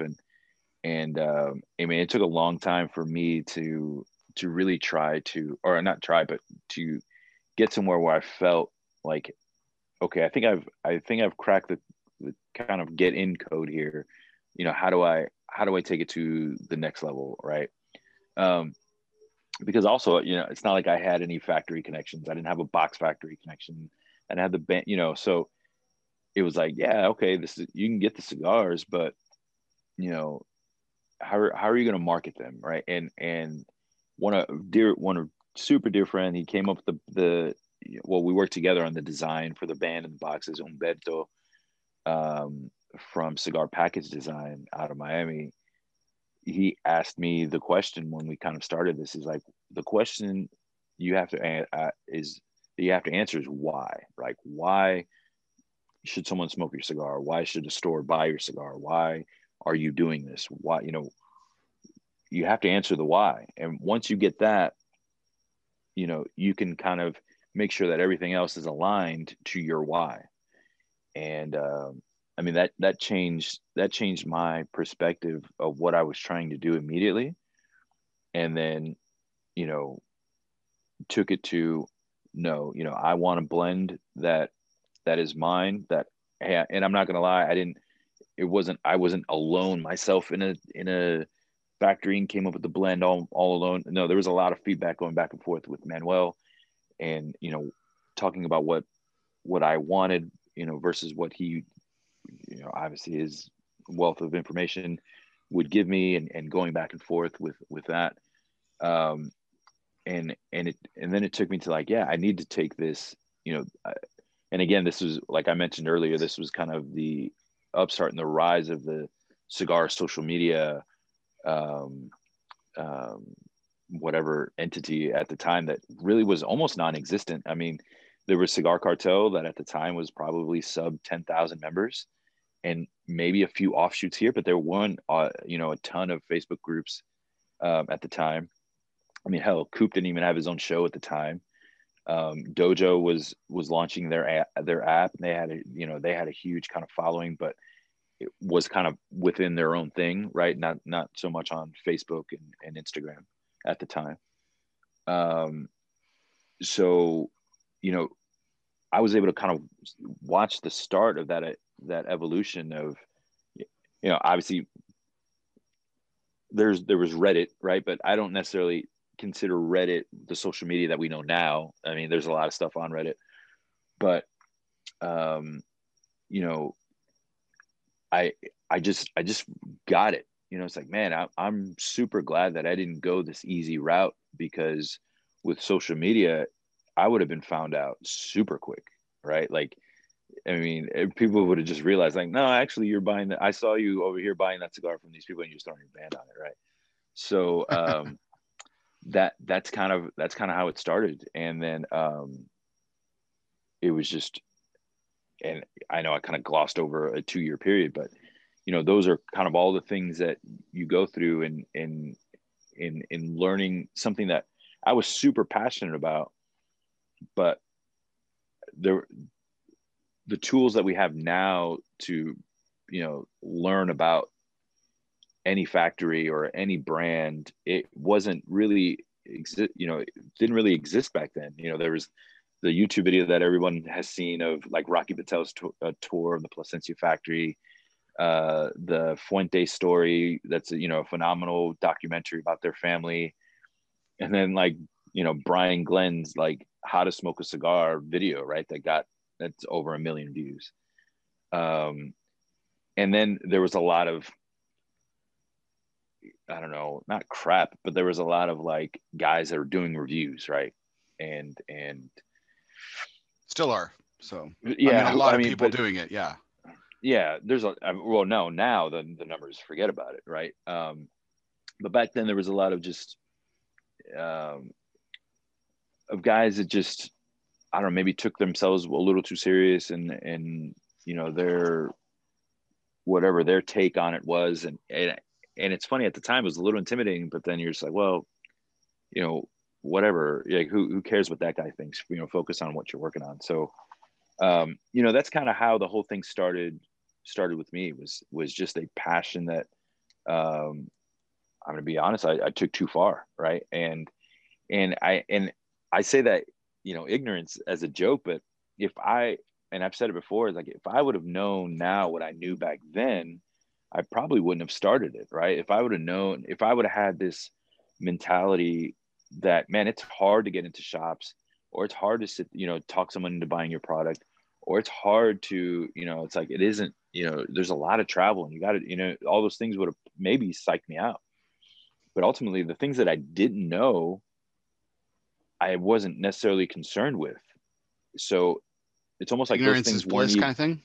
Yeah, 100%, because those roadblocks that I may have set up for myself, again, just they didn't exist. So, all of a sudden, the Voyages and all these stores that I'd never even heard of, but because of like the work that I'd done on my side of the social media side, on going to events, on doing events, on hitting key markets, opened up a lot of stuff for me. And hey, it was, for a guy that had just launched and a rookie and knew nothing, I got a lot of success out of that, being on Cigar Dojo for, multiple episodes, being on, I can't, and I'm drawing a blank on the show Coop used to be on.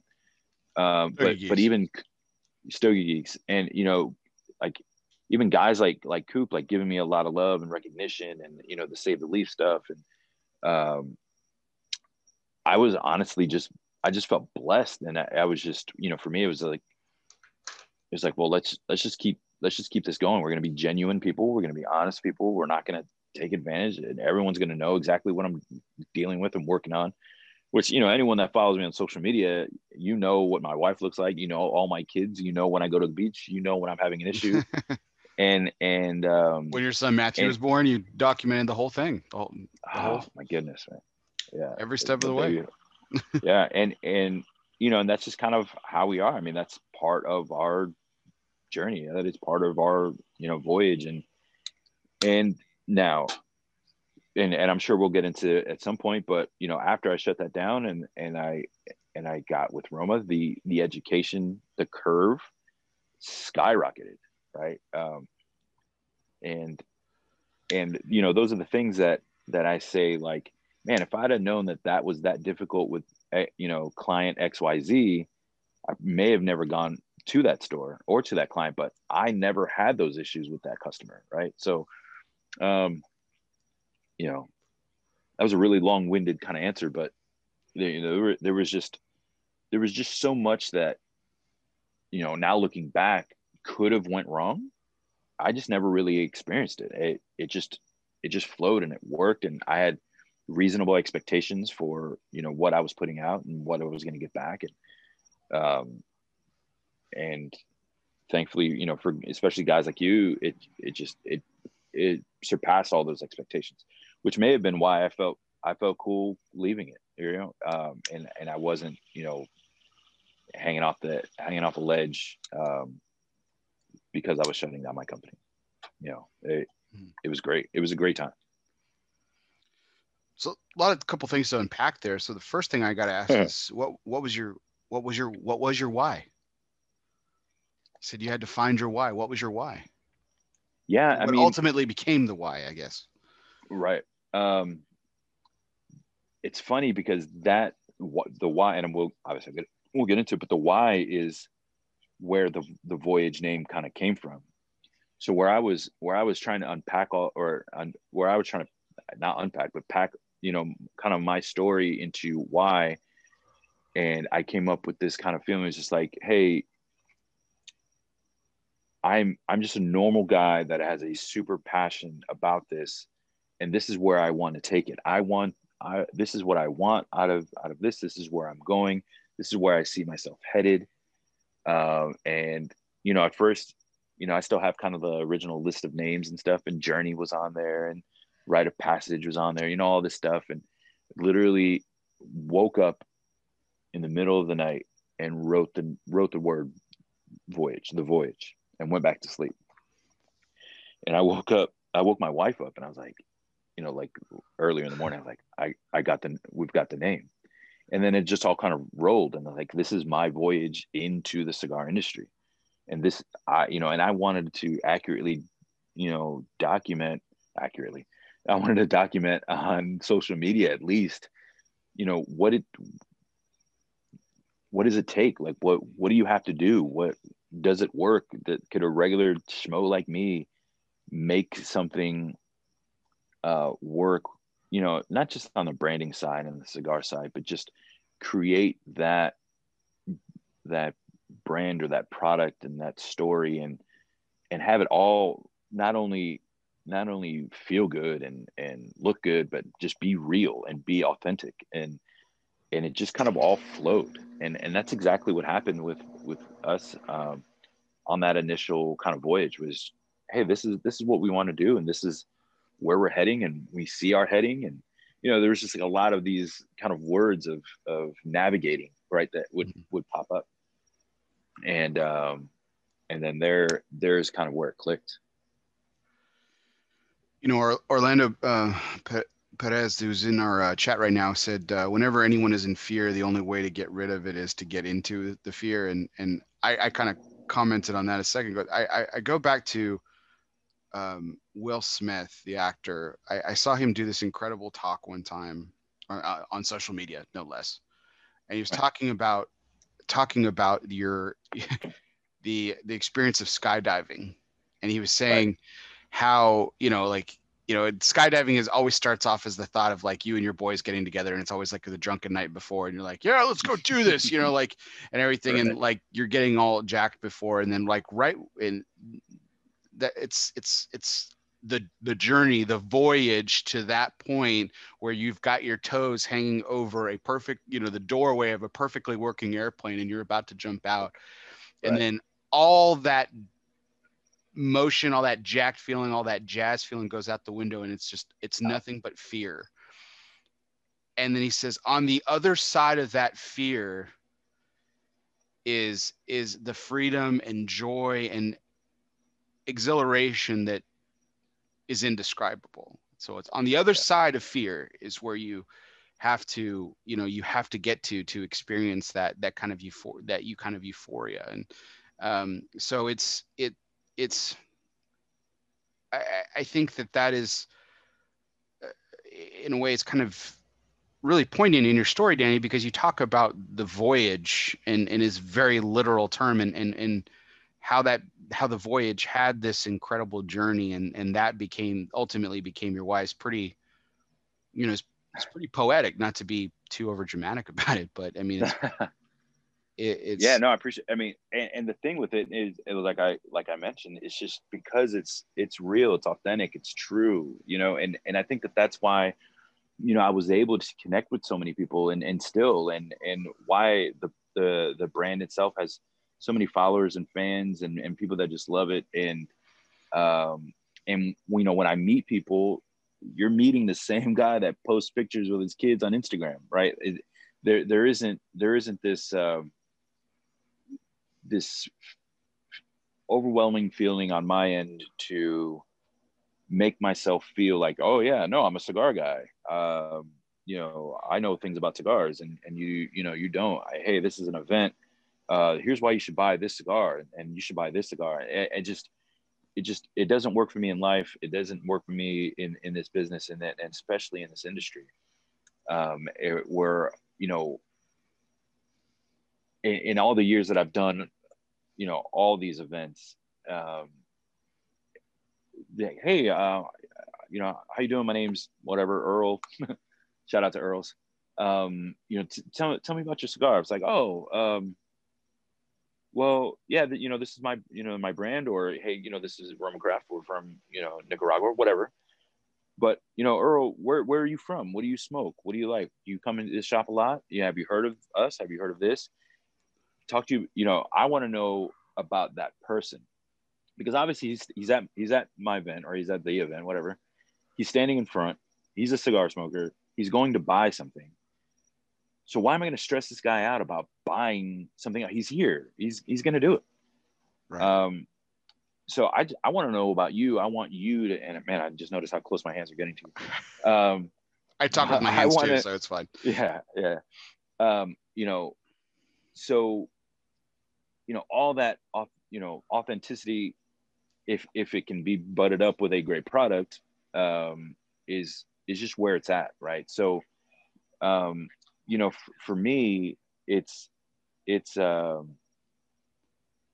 wasn't hard or anything, because I was just being me, right? And you and I've met. I'm the same, you know, I'm the same dude I was at, you know, the Ulyss event as I am here. And honestly, like, if I go into a shop that I don't know, for instance, you know, I went to this really cool lounge in Chicago, the Clayton. If anyone ever has an opportunity, that's all I'll say. And I started asking, you know, guys asking me about, you know, what cigars I like, and I just kind of went in. I'm not here to drop my card on, hey, I'm this you know, nothing. And, you know, it's my buddies that are coming like, oh, he actually do. I'm like, you know, it's like, relax, like, you know, because then comes this, like, this pressure of like, oh, well, what about this? And like, hey man, you know, I just want to talk to you. You know, I just want to let's just be cool. And then, you know, we can get some cigars, sure. But, you know, that ultimately, I think was or is what helps me kind of build these relationships with, you know, retailers, media, with, you know, fan friends. I feel really weird saying fans, got to be honest. But, you know, people that support the end consumer, if we want to just put a label on it, right? Yeah.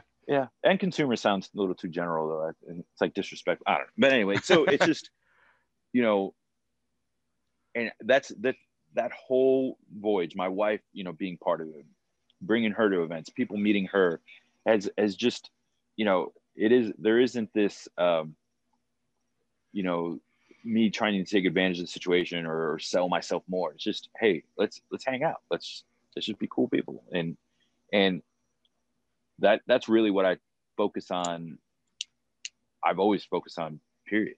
And thankfully in this industry, that's very, you know, handshake. It's very relationship based. It's a lot of the kind of who, you know, it works. You know, we're not just selling widgets, right? Right. And it's a very, very different industry than really anyone that I've ever been part of. I have to say, Danny, that like that's something that the great ones do, is what you just described. And there's nothing wrong with doing it the way that you don't want to do it. Right. There's a place for that. And there's people that are like that. And there's people that are successful with that model. And there's nothing wrong with that. But there's something very attractive and very investing in that attitude. And the word that I'm going to choose here, Danny, to describe you is authentic. You're an authentic human being. And notice you're not an authentic cigar guy. You're not an authentic brand owner. You're not an authentic tobacconist. You're an authentic human. And when you relate to people on that level, it ultimately it does gain favor, because even if someone who didn't like the voyage, they remembered you. Right. And they might have followed you to Roma, which we'll be talking about in a second in your part of the journey. And that might have led to them, smoking Roma craft because of you. Right. And now they're going to try Voyage 2.0, and they're like, oh, it's different. I didn't like the first variation, but now he's working with this different factory. I remember Danny, and it's all about Danny. So, ultimately, I think that kind of authenticity has served you well. I mean, considerably speaking. And like, I'll give you a great example of this. Like, when we met up at the Romacraft party a couple of years ago at the trade show, you actually introduced me to Jesse, and it wasn't you weren't even with her. You went and got her, and you said, "Hey, I need you to meet this guy." Yeah, I remember. And like, who the fuck am I? And you're pulling your wife away from some conversation to introduce her to me. And you remember this. I don't know if you remember this. We had a conversation about, I mean, I was incredibly grateful and humbled by that. I'm a family man too, just like you. And it meant a lot to me, for you to introduce me to your wife and make a point of like, hey, this is important. Bear's important. And Right. I want you to know who he is. Um, and for not for 1 second did I think that there was any ulterior motive or anything like that. It was Right. just who you were, and it was like,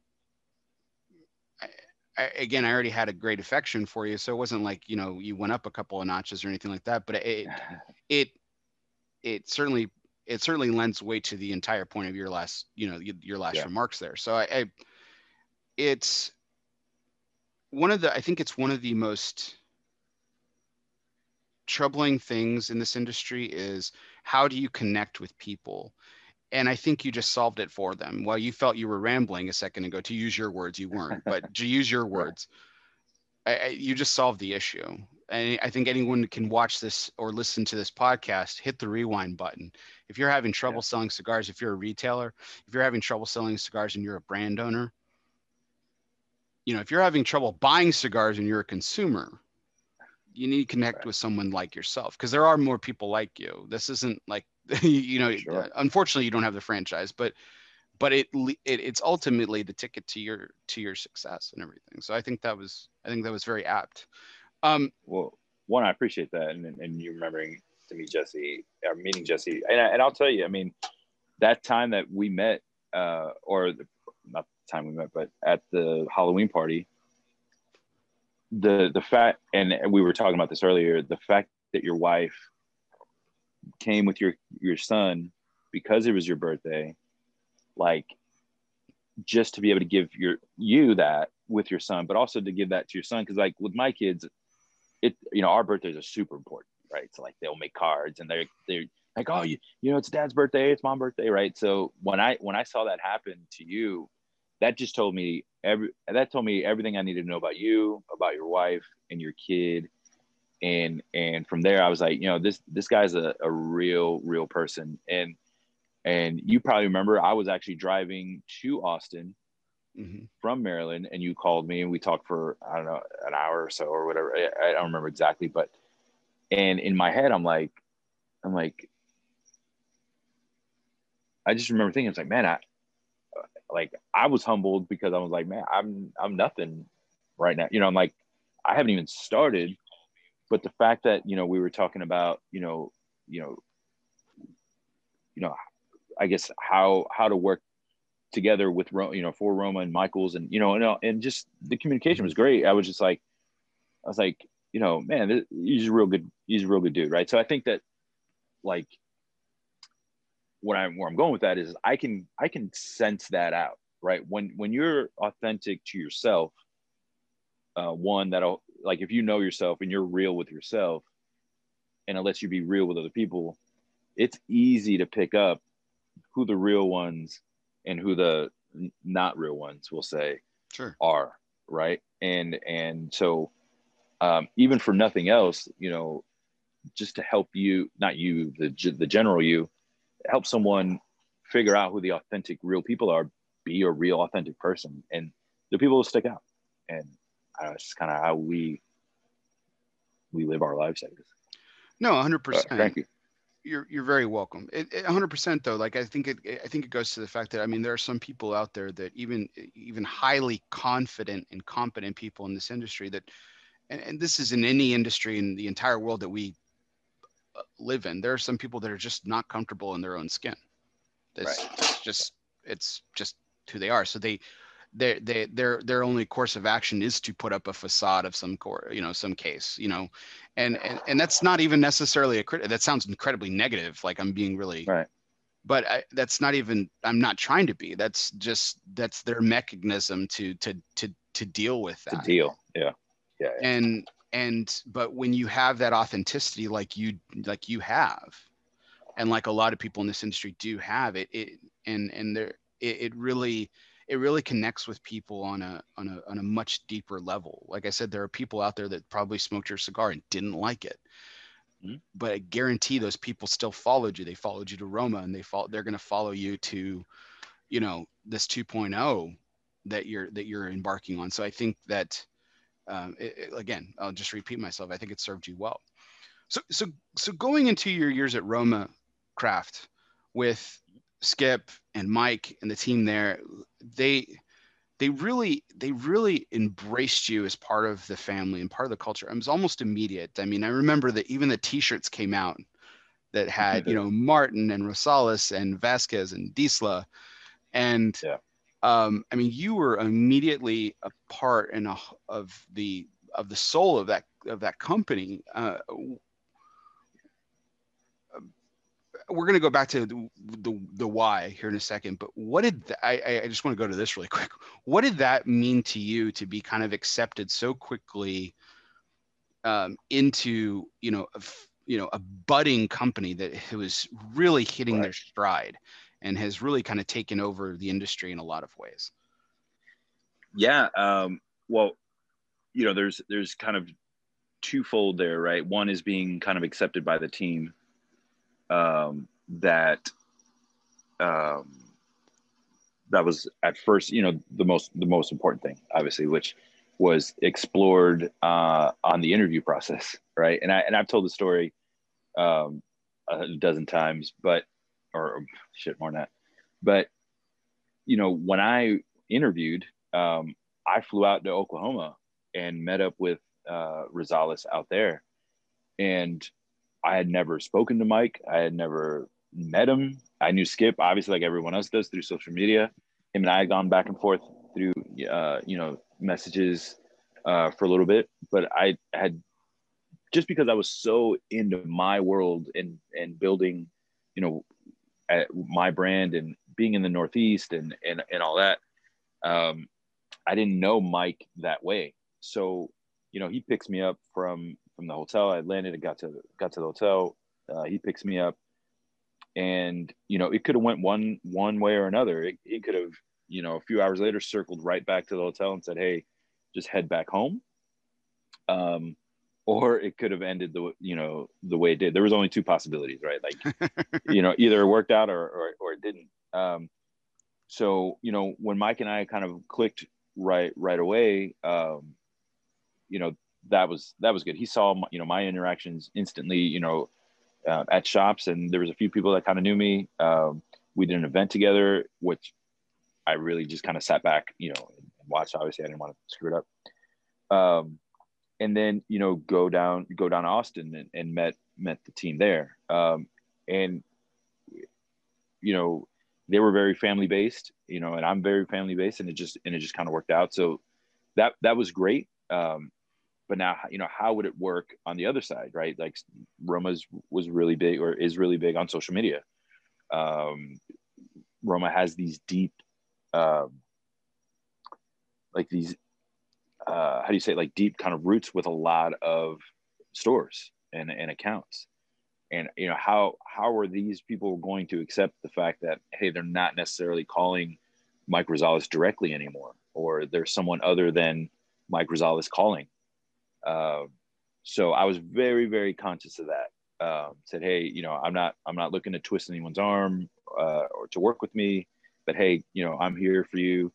And matter of fact, my first 2 weeks there, Skip and Mike were actually in Inter-Tabac in Europe, right? So it was trial by fire for the first couple of weeks, and I just went ahead and called every account and said, hey, I'm just a new person, and again, just super authentic on just no, hey, you can still call Mike if you want. I just want to give you my information. If there's ever anything you need to reach out, feel free to.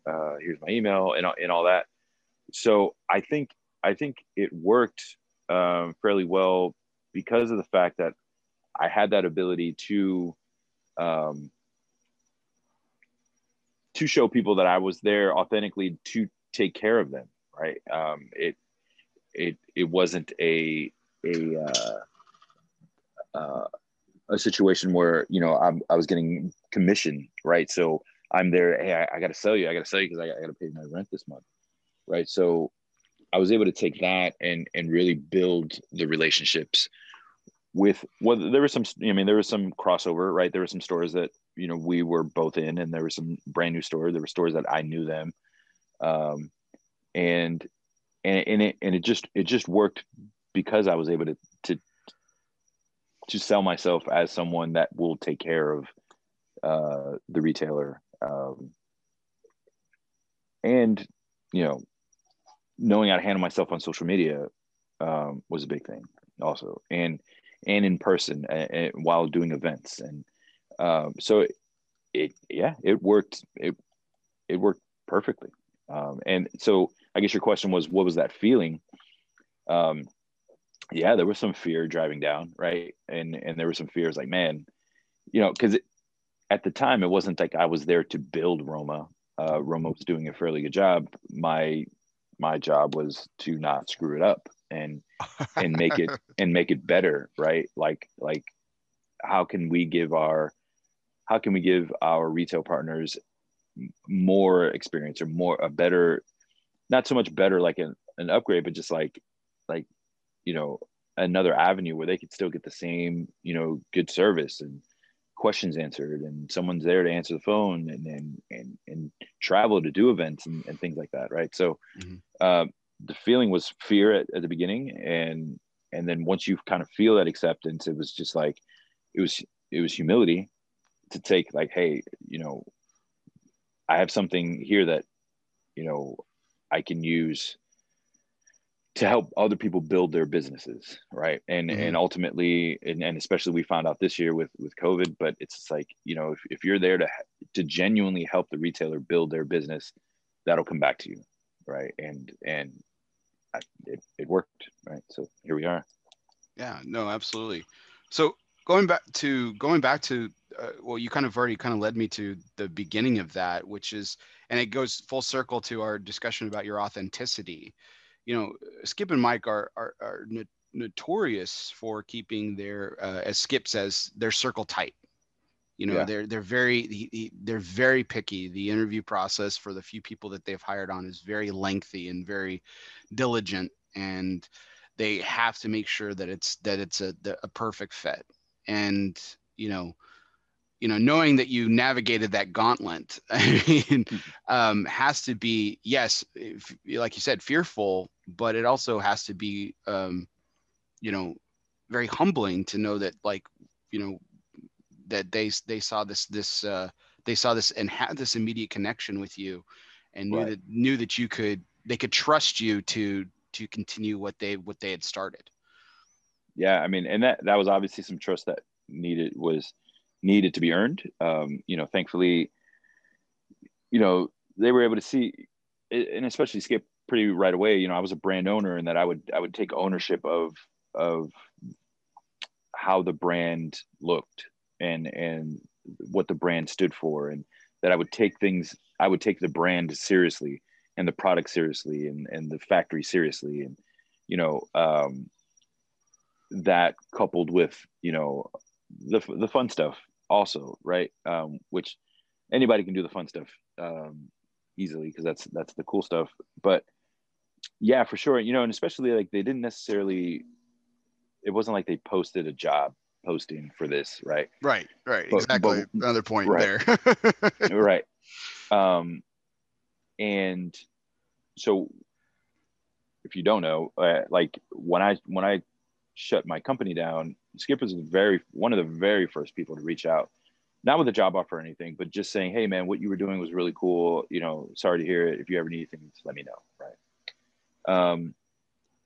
Because as I know now, Skip watches everything so cigar show wise, right? And you know, I was just someone that kept popping up on the radar.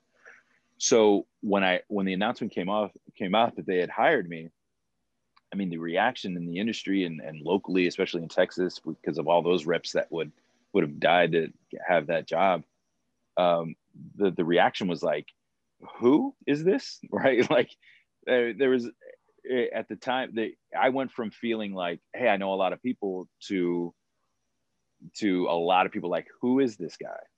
Right. And I think that, you know, as a company and, you know, myself, we did a really good job of, it's like, hey, I'm one of the guys, I'm here. And it just worked. Right. And, but you know, there was a lot of the, like, you know, who is that guy? Like, hey man, I could do a better job than that guy. Like, who, you know, and people, obviously people sending resumes like, hey, if it doesn't work out, or, hey, you know, we didn't know you're hiring, you know, if you're going to hire someone else, you know, I'd love to submit, my resume. And, you know, even I didn't, it's funny. I didn't expect that was one of the few things that took me by surprise, was the amount of people that was like, oh, I could do this better than. It's like, all right, well, you can't, because you're not here. Sorry, you know, right? But anyway, it was definitely, you know, something you think about. It's like, man, you know, there was a lot of people that would want this job, right? So take it seriously, don't fuck it up.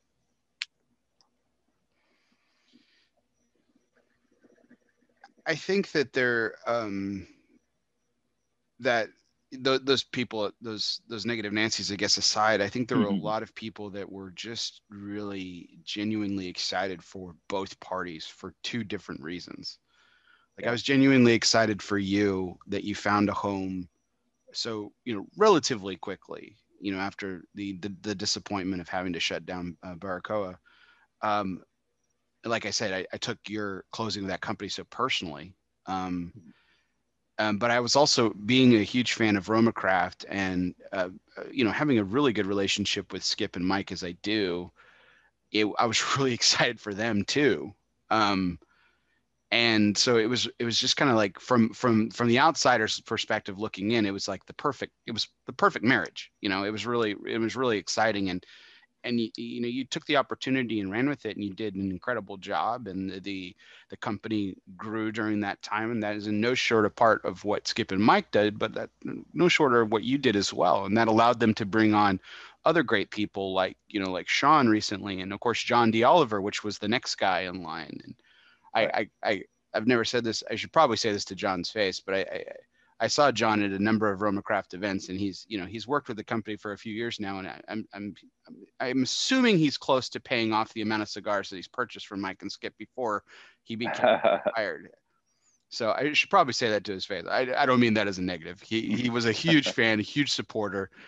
Yeah. That made sense too, and I was really excited for John, and I was really excited for Romacraft again. And I was like, man, this is, you know, again, from the outside perspective looking in, it was just like, this is just terrific. They've got Danny, they've got John. I mean, this is, oh my God, this is just fantastic. And so, in your time at Romacraft, Danny, and now with the launching of 2.0, this may be an incredible, difficult question to ask, but, or to answer, rather, not ask. The asking is easy. That's my job. The answering might be difficult to ask. What's the biggest lesson that you're taking from your time there, and applying it to 2.0? Yeah. There's not just one lesson. I mean, I'm going to be completely honest. There's a lot of things that, I mean, there's a lot of things that I learned in my time there. And I think that, being able to take those things and apply them to the plans that we have now. But ultimately taking, and it sounds so scripted, but taking care of the end customer, whatever that means, right? So whether that's a consumer that's buying the product, or if that's the retail store, taking care of them and their needs first is the most important thing, as that will come back to you, right? For instance, 2018, Roma Craft stopped making Neanderthal, and I'm sure you remember the great drought of Neanderthal in 2018. We went 10 months without selling any of it, and to find out that we actually, the factory actually could have thrown on some San Andreas, made some Neanderthals, and got that money in, but ultimately hurt the quality of the cigar because the wrapper, wasn't up to, Skip and Esteban's level of what's the word I'm missing here, but up to their standard. Up to their standard. Would be a hard thing for a lot of companies to do. Neanderthal is their most expensive brand at the time, was their most expensive brand. And it second to Cro-Magnon is their second best selling brand. And to go 10 months and just say, we're not going to make it until it's ready. We're not going to sell it until it's ready, was huge for me. It's like, man, I get it. And to eventually, once we did have it, we were, sold out of it again for 6 months or so. That was a big lesson of, don't go for that cash grab. You're building something here. Why are you going to bastardize what you're doing just to get, a payday now? Because ultimately it would have hurt, right? So if Roma had made the decision to sell the Neanderthal anyway, and it hurt the quality of it, and then people are off of it, how do you go back in and say, well, hey, we fixed the issue, try it again?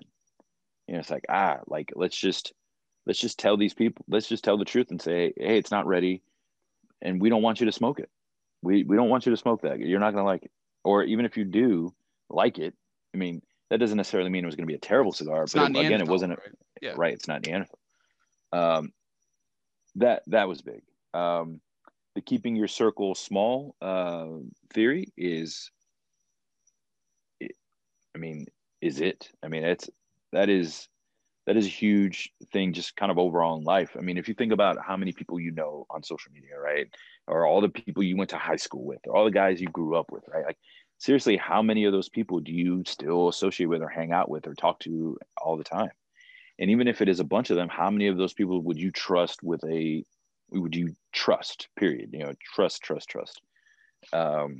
So, I mean, that's another, kind of another big thing, but, really just making sure you're taking care of the things that you are supposed to take care of, right? Like, hey, customers, retailers, partners, social media, or, the cigar media, they have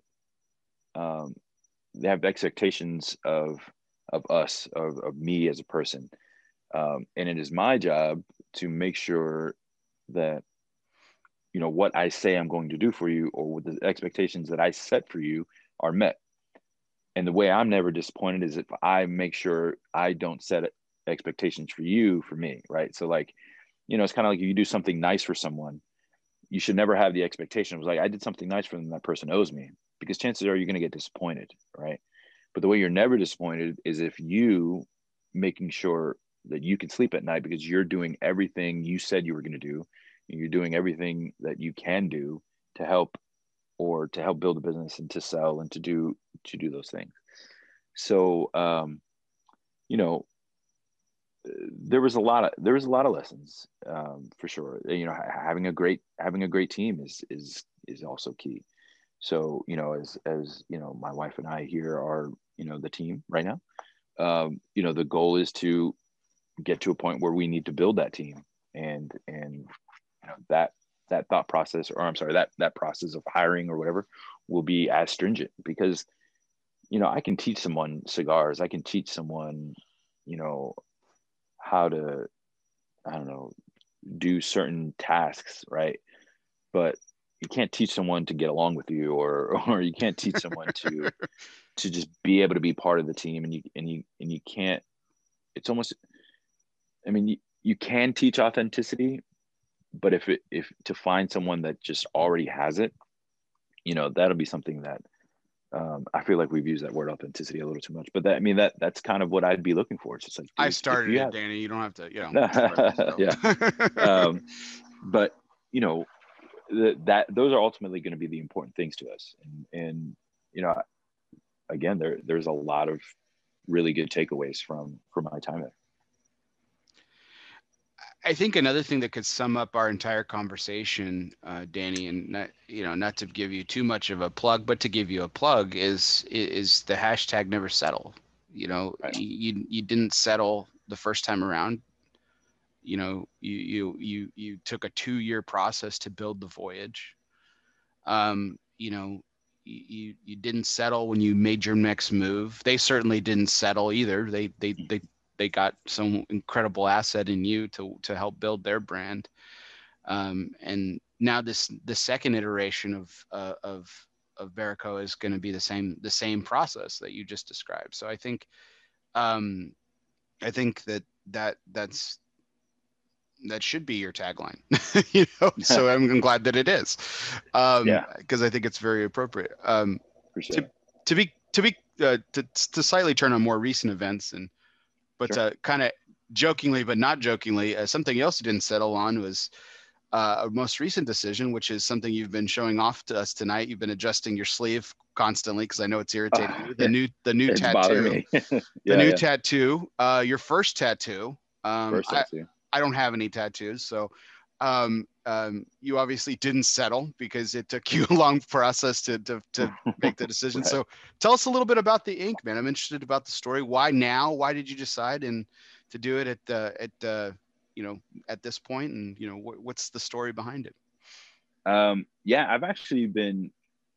been trying to get a tattoo for a few years, and a couple things have just not worked out in my favor. But I always kind of had this concept of things that I wanted to do. My wife has a bunch of tattoos that I just love, and you know, I wanted to get something that was meaningful, but that I could also build off of. And I mean, honestly, my plan is to be 2 sleeved up, and it's something. You know, unfortunately, I've waited till I was 40 to start it, but you know, it's something I've wanted for a while. So I was fairly excited. I don't know how much you can tell there. If you go to my Instagram, you guys can see a picture of it. But it is obviously a compass, and the words "never settle" are actually there also.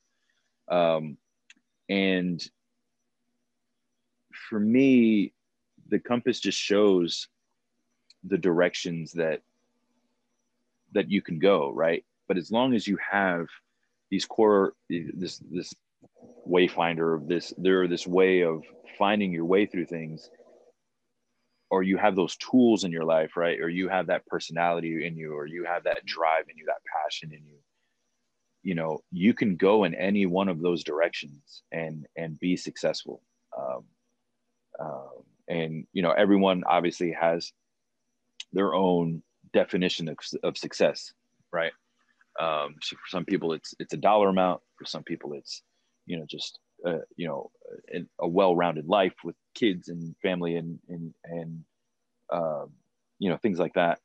And that's why I really identified with the compass when we came up with the band and the logo, the Baracoa logo and the band for the Voyage, that both the compass are prevalent on there,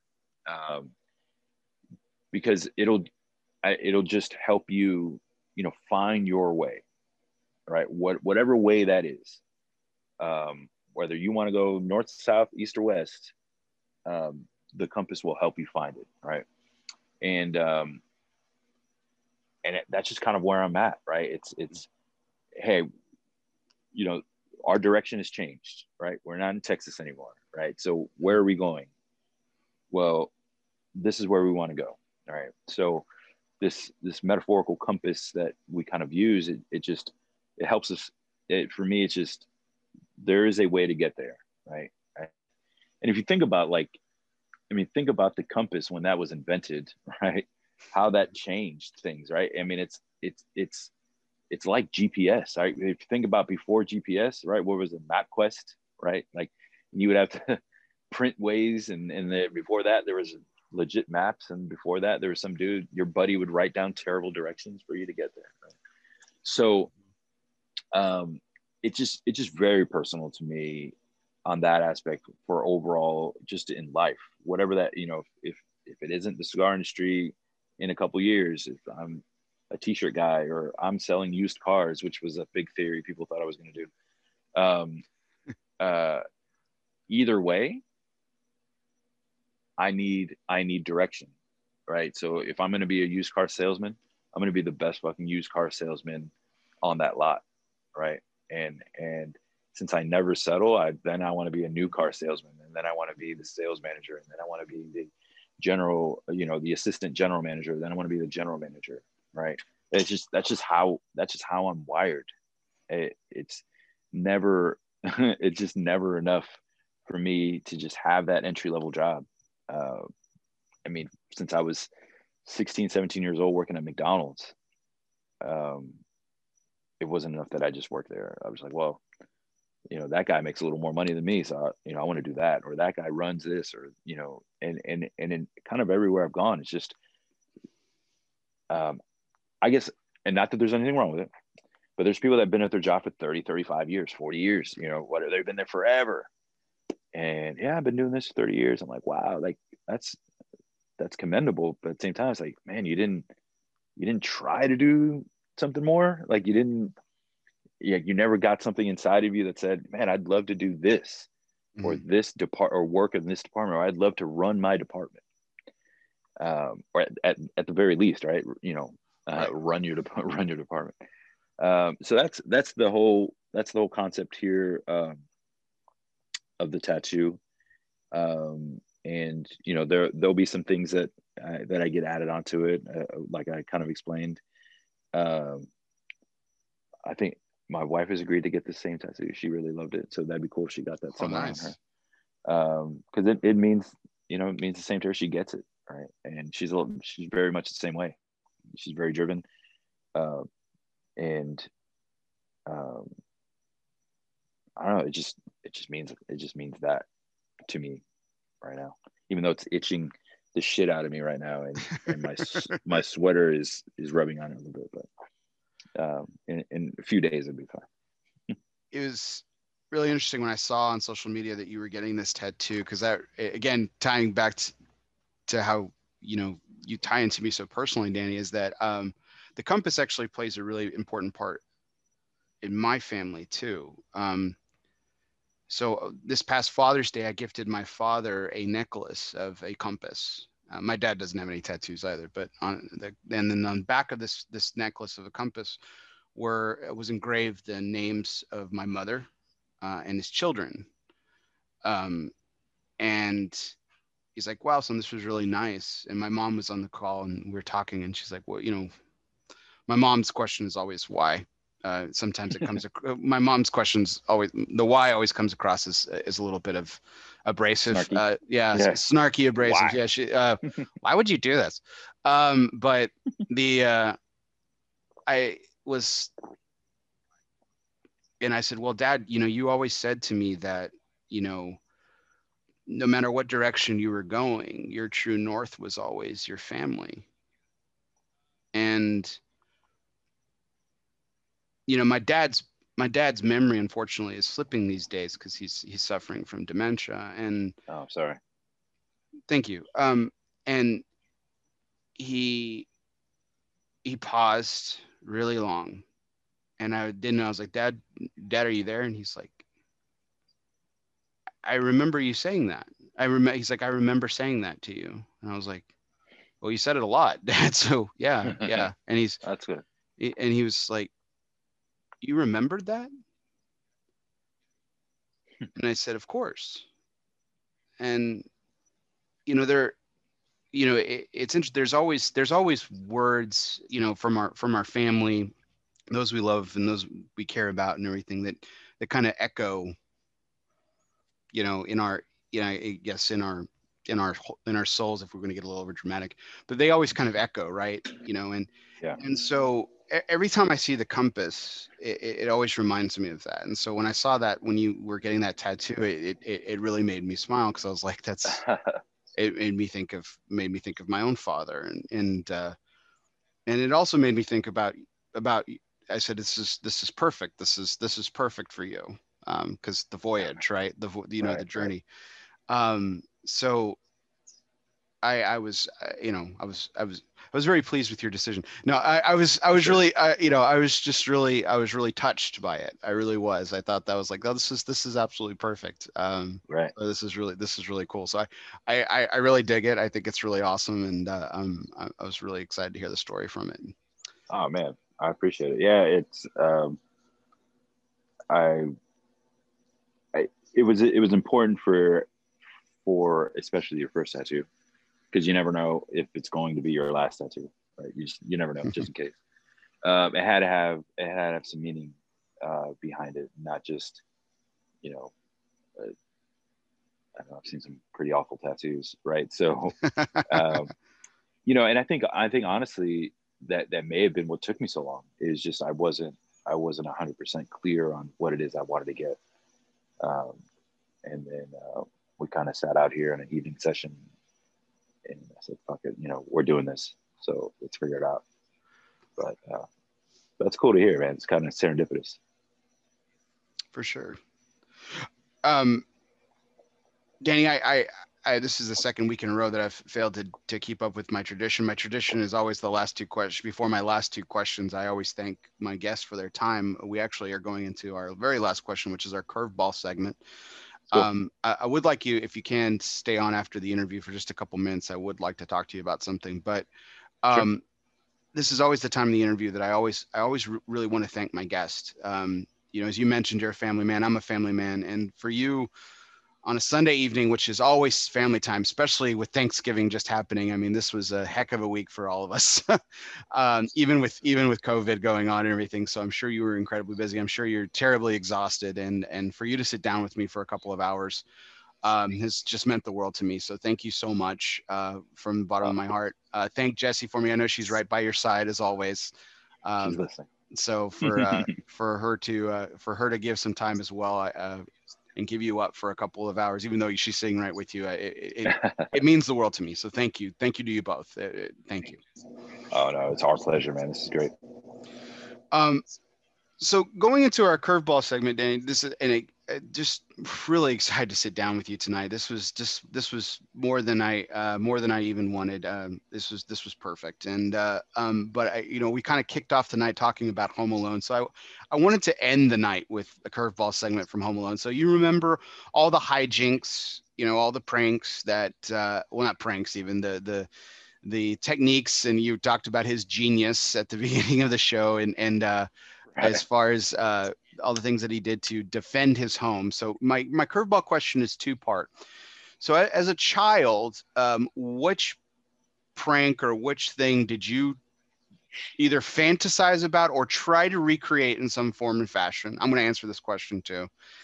And in the days of now, in 2020, we have Ring and we have all these high tech, security devices and stuff. Like, which one do you think would be more practical, or which one would you just like to have as a home defense item for your own house as an adult now? So that's my two-part question. I'm going to answer this too, but I wanted to wanted to throw this out there.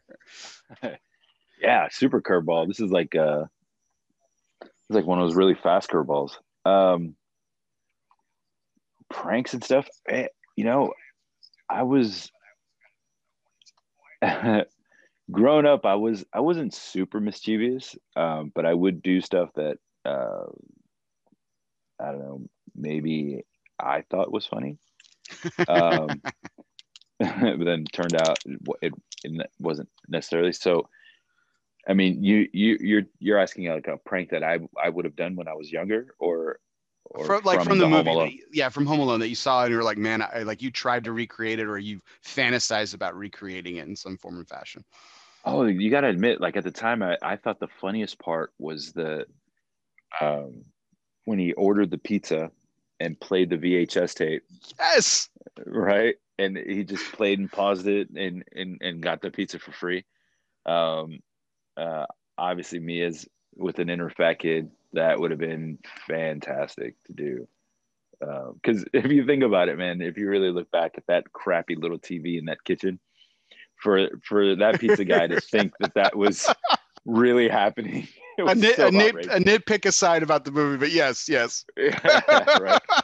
Um, Anyway, that was, I remember now that we're talking about it specifically, thinking like, oh my god, that was so genius.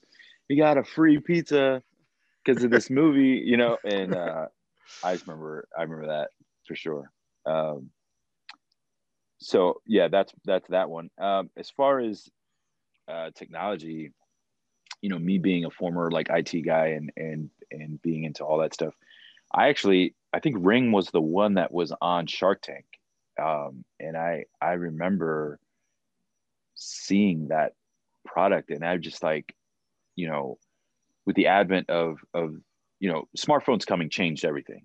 All right, Sure. so the fact that and now especially Ring has all the stuff, and there's a million companies doing all this stuff. You know, Google, I'm re- Amazon, everything. Yeah, just everything. yeah, I'm a big fan of the Ring, especially like the community, like the apps that they have, and you can, you know, um, if there's something going on in the neighborhood, they can all share the video, and finding people, and it's keeping Amazon, FedEx, and UPS all honest, right? There's no more throwing the TV over the fence because the guy was too lazy to bring it to the door, or whatever, right? And you know those are things that we have now, and being able to, we would even have like what's the other, there's another one of the first like camera companies, like personal in-home security cameras that you could just like look it on your phone, Right. that really started replacing like baby monitors. Like I would have one in my kids' room and all around the house, and you can just kind of check where everybody's at, and being able to talk through it from your phone and see. I love all that shit. I'm a huge Alexa guy. We have Alexas, in different rooms, and play music, and I can call one room and from the other. For my phone, I can get on Alexa and do all that stuff. So I honestly, I love all of it. People, oh, what about your privacy? And I'm like, whatever. Nobody's listening to me. They're bored. Whatever. But yeah, I love all that stuff. Is there anything anything out of the movie that you would love to employ right now, like the blowtorch over the door, Holy shit. or anything like that that just would be cool? You think, or do you The think it's all just a little extreme? what was it? It was all pretty extreme now if you think about it. With the honey with the saran wrap and then the feathers. I've I've secretly thought about doing that to a kid of mine, or like one of my kids, somehow. And then, unfortunately, as the parent, I would end up being the one to clean it up because my wife would look at me like, yeah, I'm not cleaning that up. So those things, stop me from doing it. But little things like that, were were hilarious. Now, when he poured the water down the steps and they slipped, that wasn't funny to me because I had that experience. Oh God, yeah, that's And brutal. That hurts my oh back every time I see it. yeah, yeah, Every time. yeah. Um, awesome. I too did the movie pause thing. I did it with my mom a few times. You mentioned our upbringings being different, and Tombstone being my first rated R film. My house was a big John Wayne house, and so I would use the tape that I wore out was the movie Rio Bravo with John Wayne, Dean Martin, Ricky Nelson, and there's a certain part in the um a certain part in the movie where they're talking through a jail door about coming in, and so I borrowed, because we only had one TV in the house, but I borrowed a VCR and I borrowed a television and I put it in my room, and my mom knocked on the door and she asked me a question, and I played bits from the Rio Bravo movie to her, and she's like, "Are you feeling okay?" Like, she totally was lost. That's so It funny. was so awesome. It was such a great feeling. Like, that I quasi pulled out. It sort of, and she caught on the third. She's like, "How'd you get the TV in there?" Like, and I opened the door, she saw what I had done, and she was like, "You're unbelievable." And I'm like, it's like I wanted to try it so bad, and I did it, pulled it off. It was great. That's awesome. And I think that even today, as a 37-year-old parent and everything, I still would do that. That would be my home defense thing of choice, is having the voice of some like mafioso guy, just like, you got, he's like, "I'm going to give you to the count of 3 before I pump your guts full of lead." So I would totally employ that today. Absolutely. Hands down. Hands down. Well, Danny, it's been an absolute pleasure talking with you tonight. Thank you so much for this opportunity. So excited for Barbacoa Cigar Company version 2.0. This is going to be an incredible thing for the industry, incredible thing for you, and incredible thing for consumers and retailers alike. I'm so excited. So excited. Dude, I appreciate it. And, thanks for being really one of the first people to reach out and say, "Hey man, I just want to talk. Let's hang out." The way people hang out now, right, through Zoom. And no, I appreciate you even considering this having me having any entertainment value, right? And like I said, we don't take anything for granted, and just love kind of getting back into this mode of having talks with cigar people and really preaching what we're all about, and talking about just our love for the cigar industry, but just also taking care of people, and I don't know, doing this right, this entertaining people and having fun with people and meeting and having cool conversations, right? So this is great, man. I really appreciate it. And shout out to you with what you've done with this show over the last few years.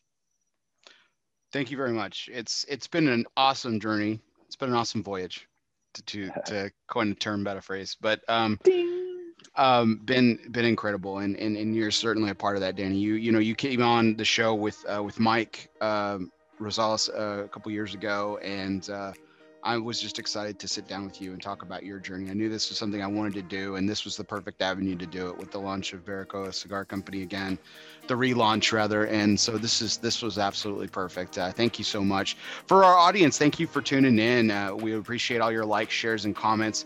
If you're tuning into our Facebook Live broadcast, be sure to go to our Facebook page, El Oso Fumar, and like the page and follow it. You can also check us out on YouTube, the El Oso Fumar YouTube channel, and follow us there. But if you are listening to us wherever you listen to podcasts later on, whether that be on Apple Podcasts, Spotify, Google Play, Podbean, or iHeartRadio, or wherever you listen to podcasts, be sure you download, subscribe, and review. If you already are a subscriber, I encourage you to unsubscribe, but please don't forget to resubscribe. That really boosts my numbers and allows me to keep getting on great guests like Danny on. So this will be another a great notch in the Takes belt for sure. A great slew of upcoming guests after this week. We've got Alan Rubin of Alec and Bradley coming on next week. Casey Johnson and Dan Welsh of L'Atelier Tatuaje Brands. So excited to have them. Casey making his second appearance, Dan making his first. Our 150th take coming on December 20th. Christmas come early. Nick Perdomo will be celebrating our 150th take with us. And we'll be taking a week off after that for Christmas. But to kick off the new year, the top 10 cigars of 2020 for El Oso Fumar Takes. So exciting stuff coming up. Really excited for everyone. Excited for this. This has been an incredible journey. So thank you all to everyone out there. This was our 147th take, live from the HF Barcelona studios of Euless, Texas. I'm your host, Barry Duplessis, as always. He's Danny Vasquez. Guess what, everyone? We'll see you next time.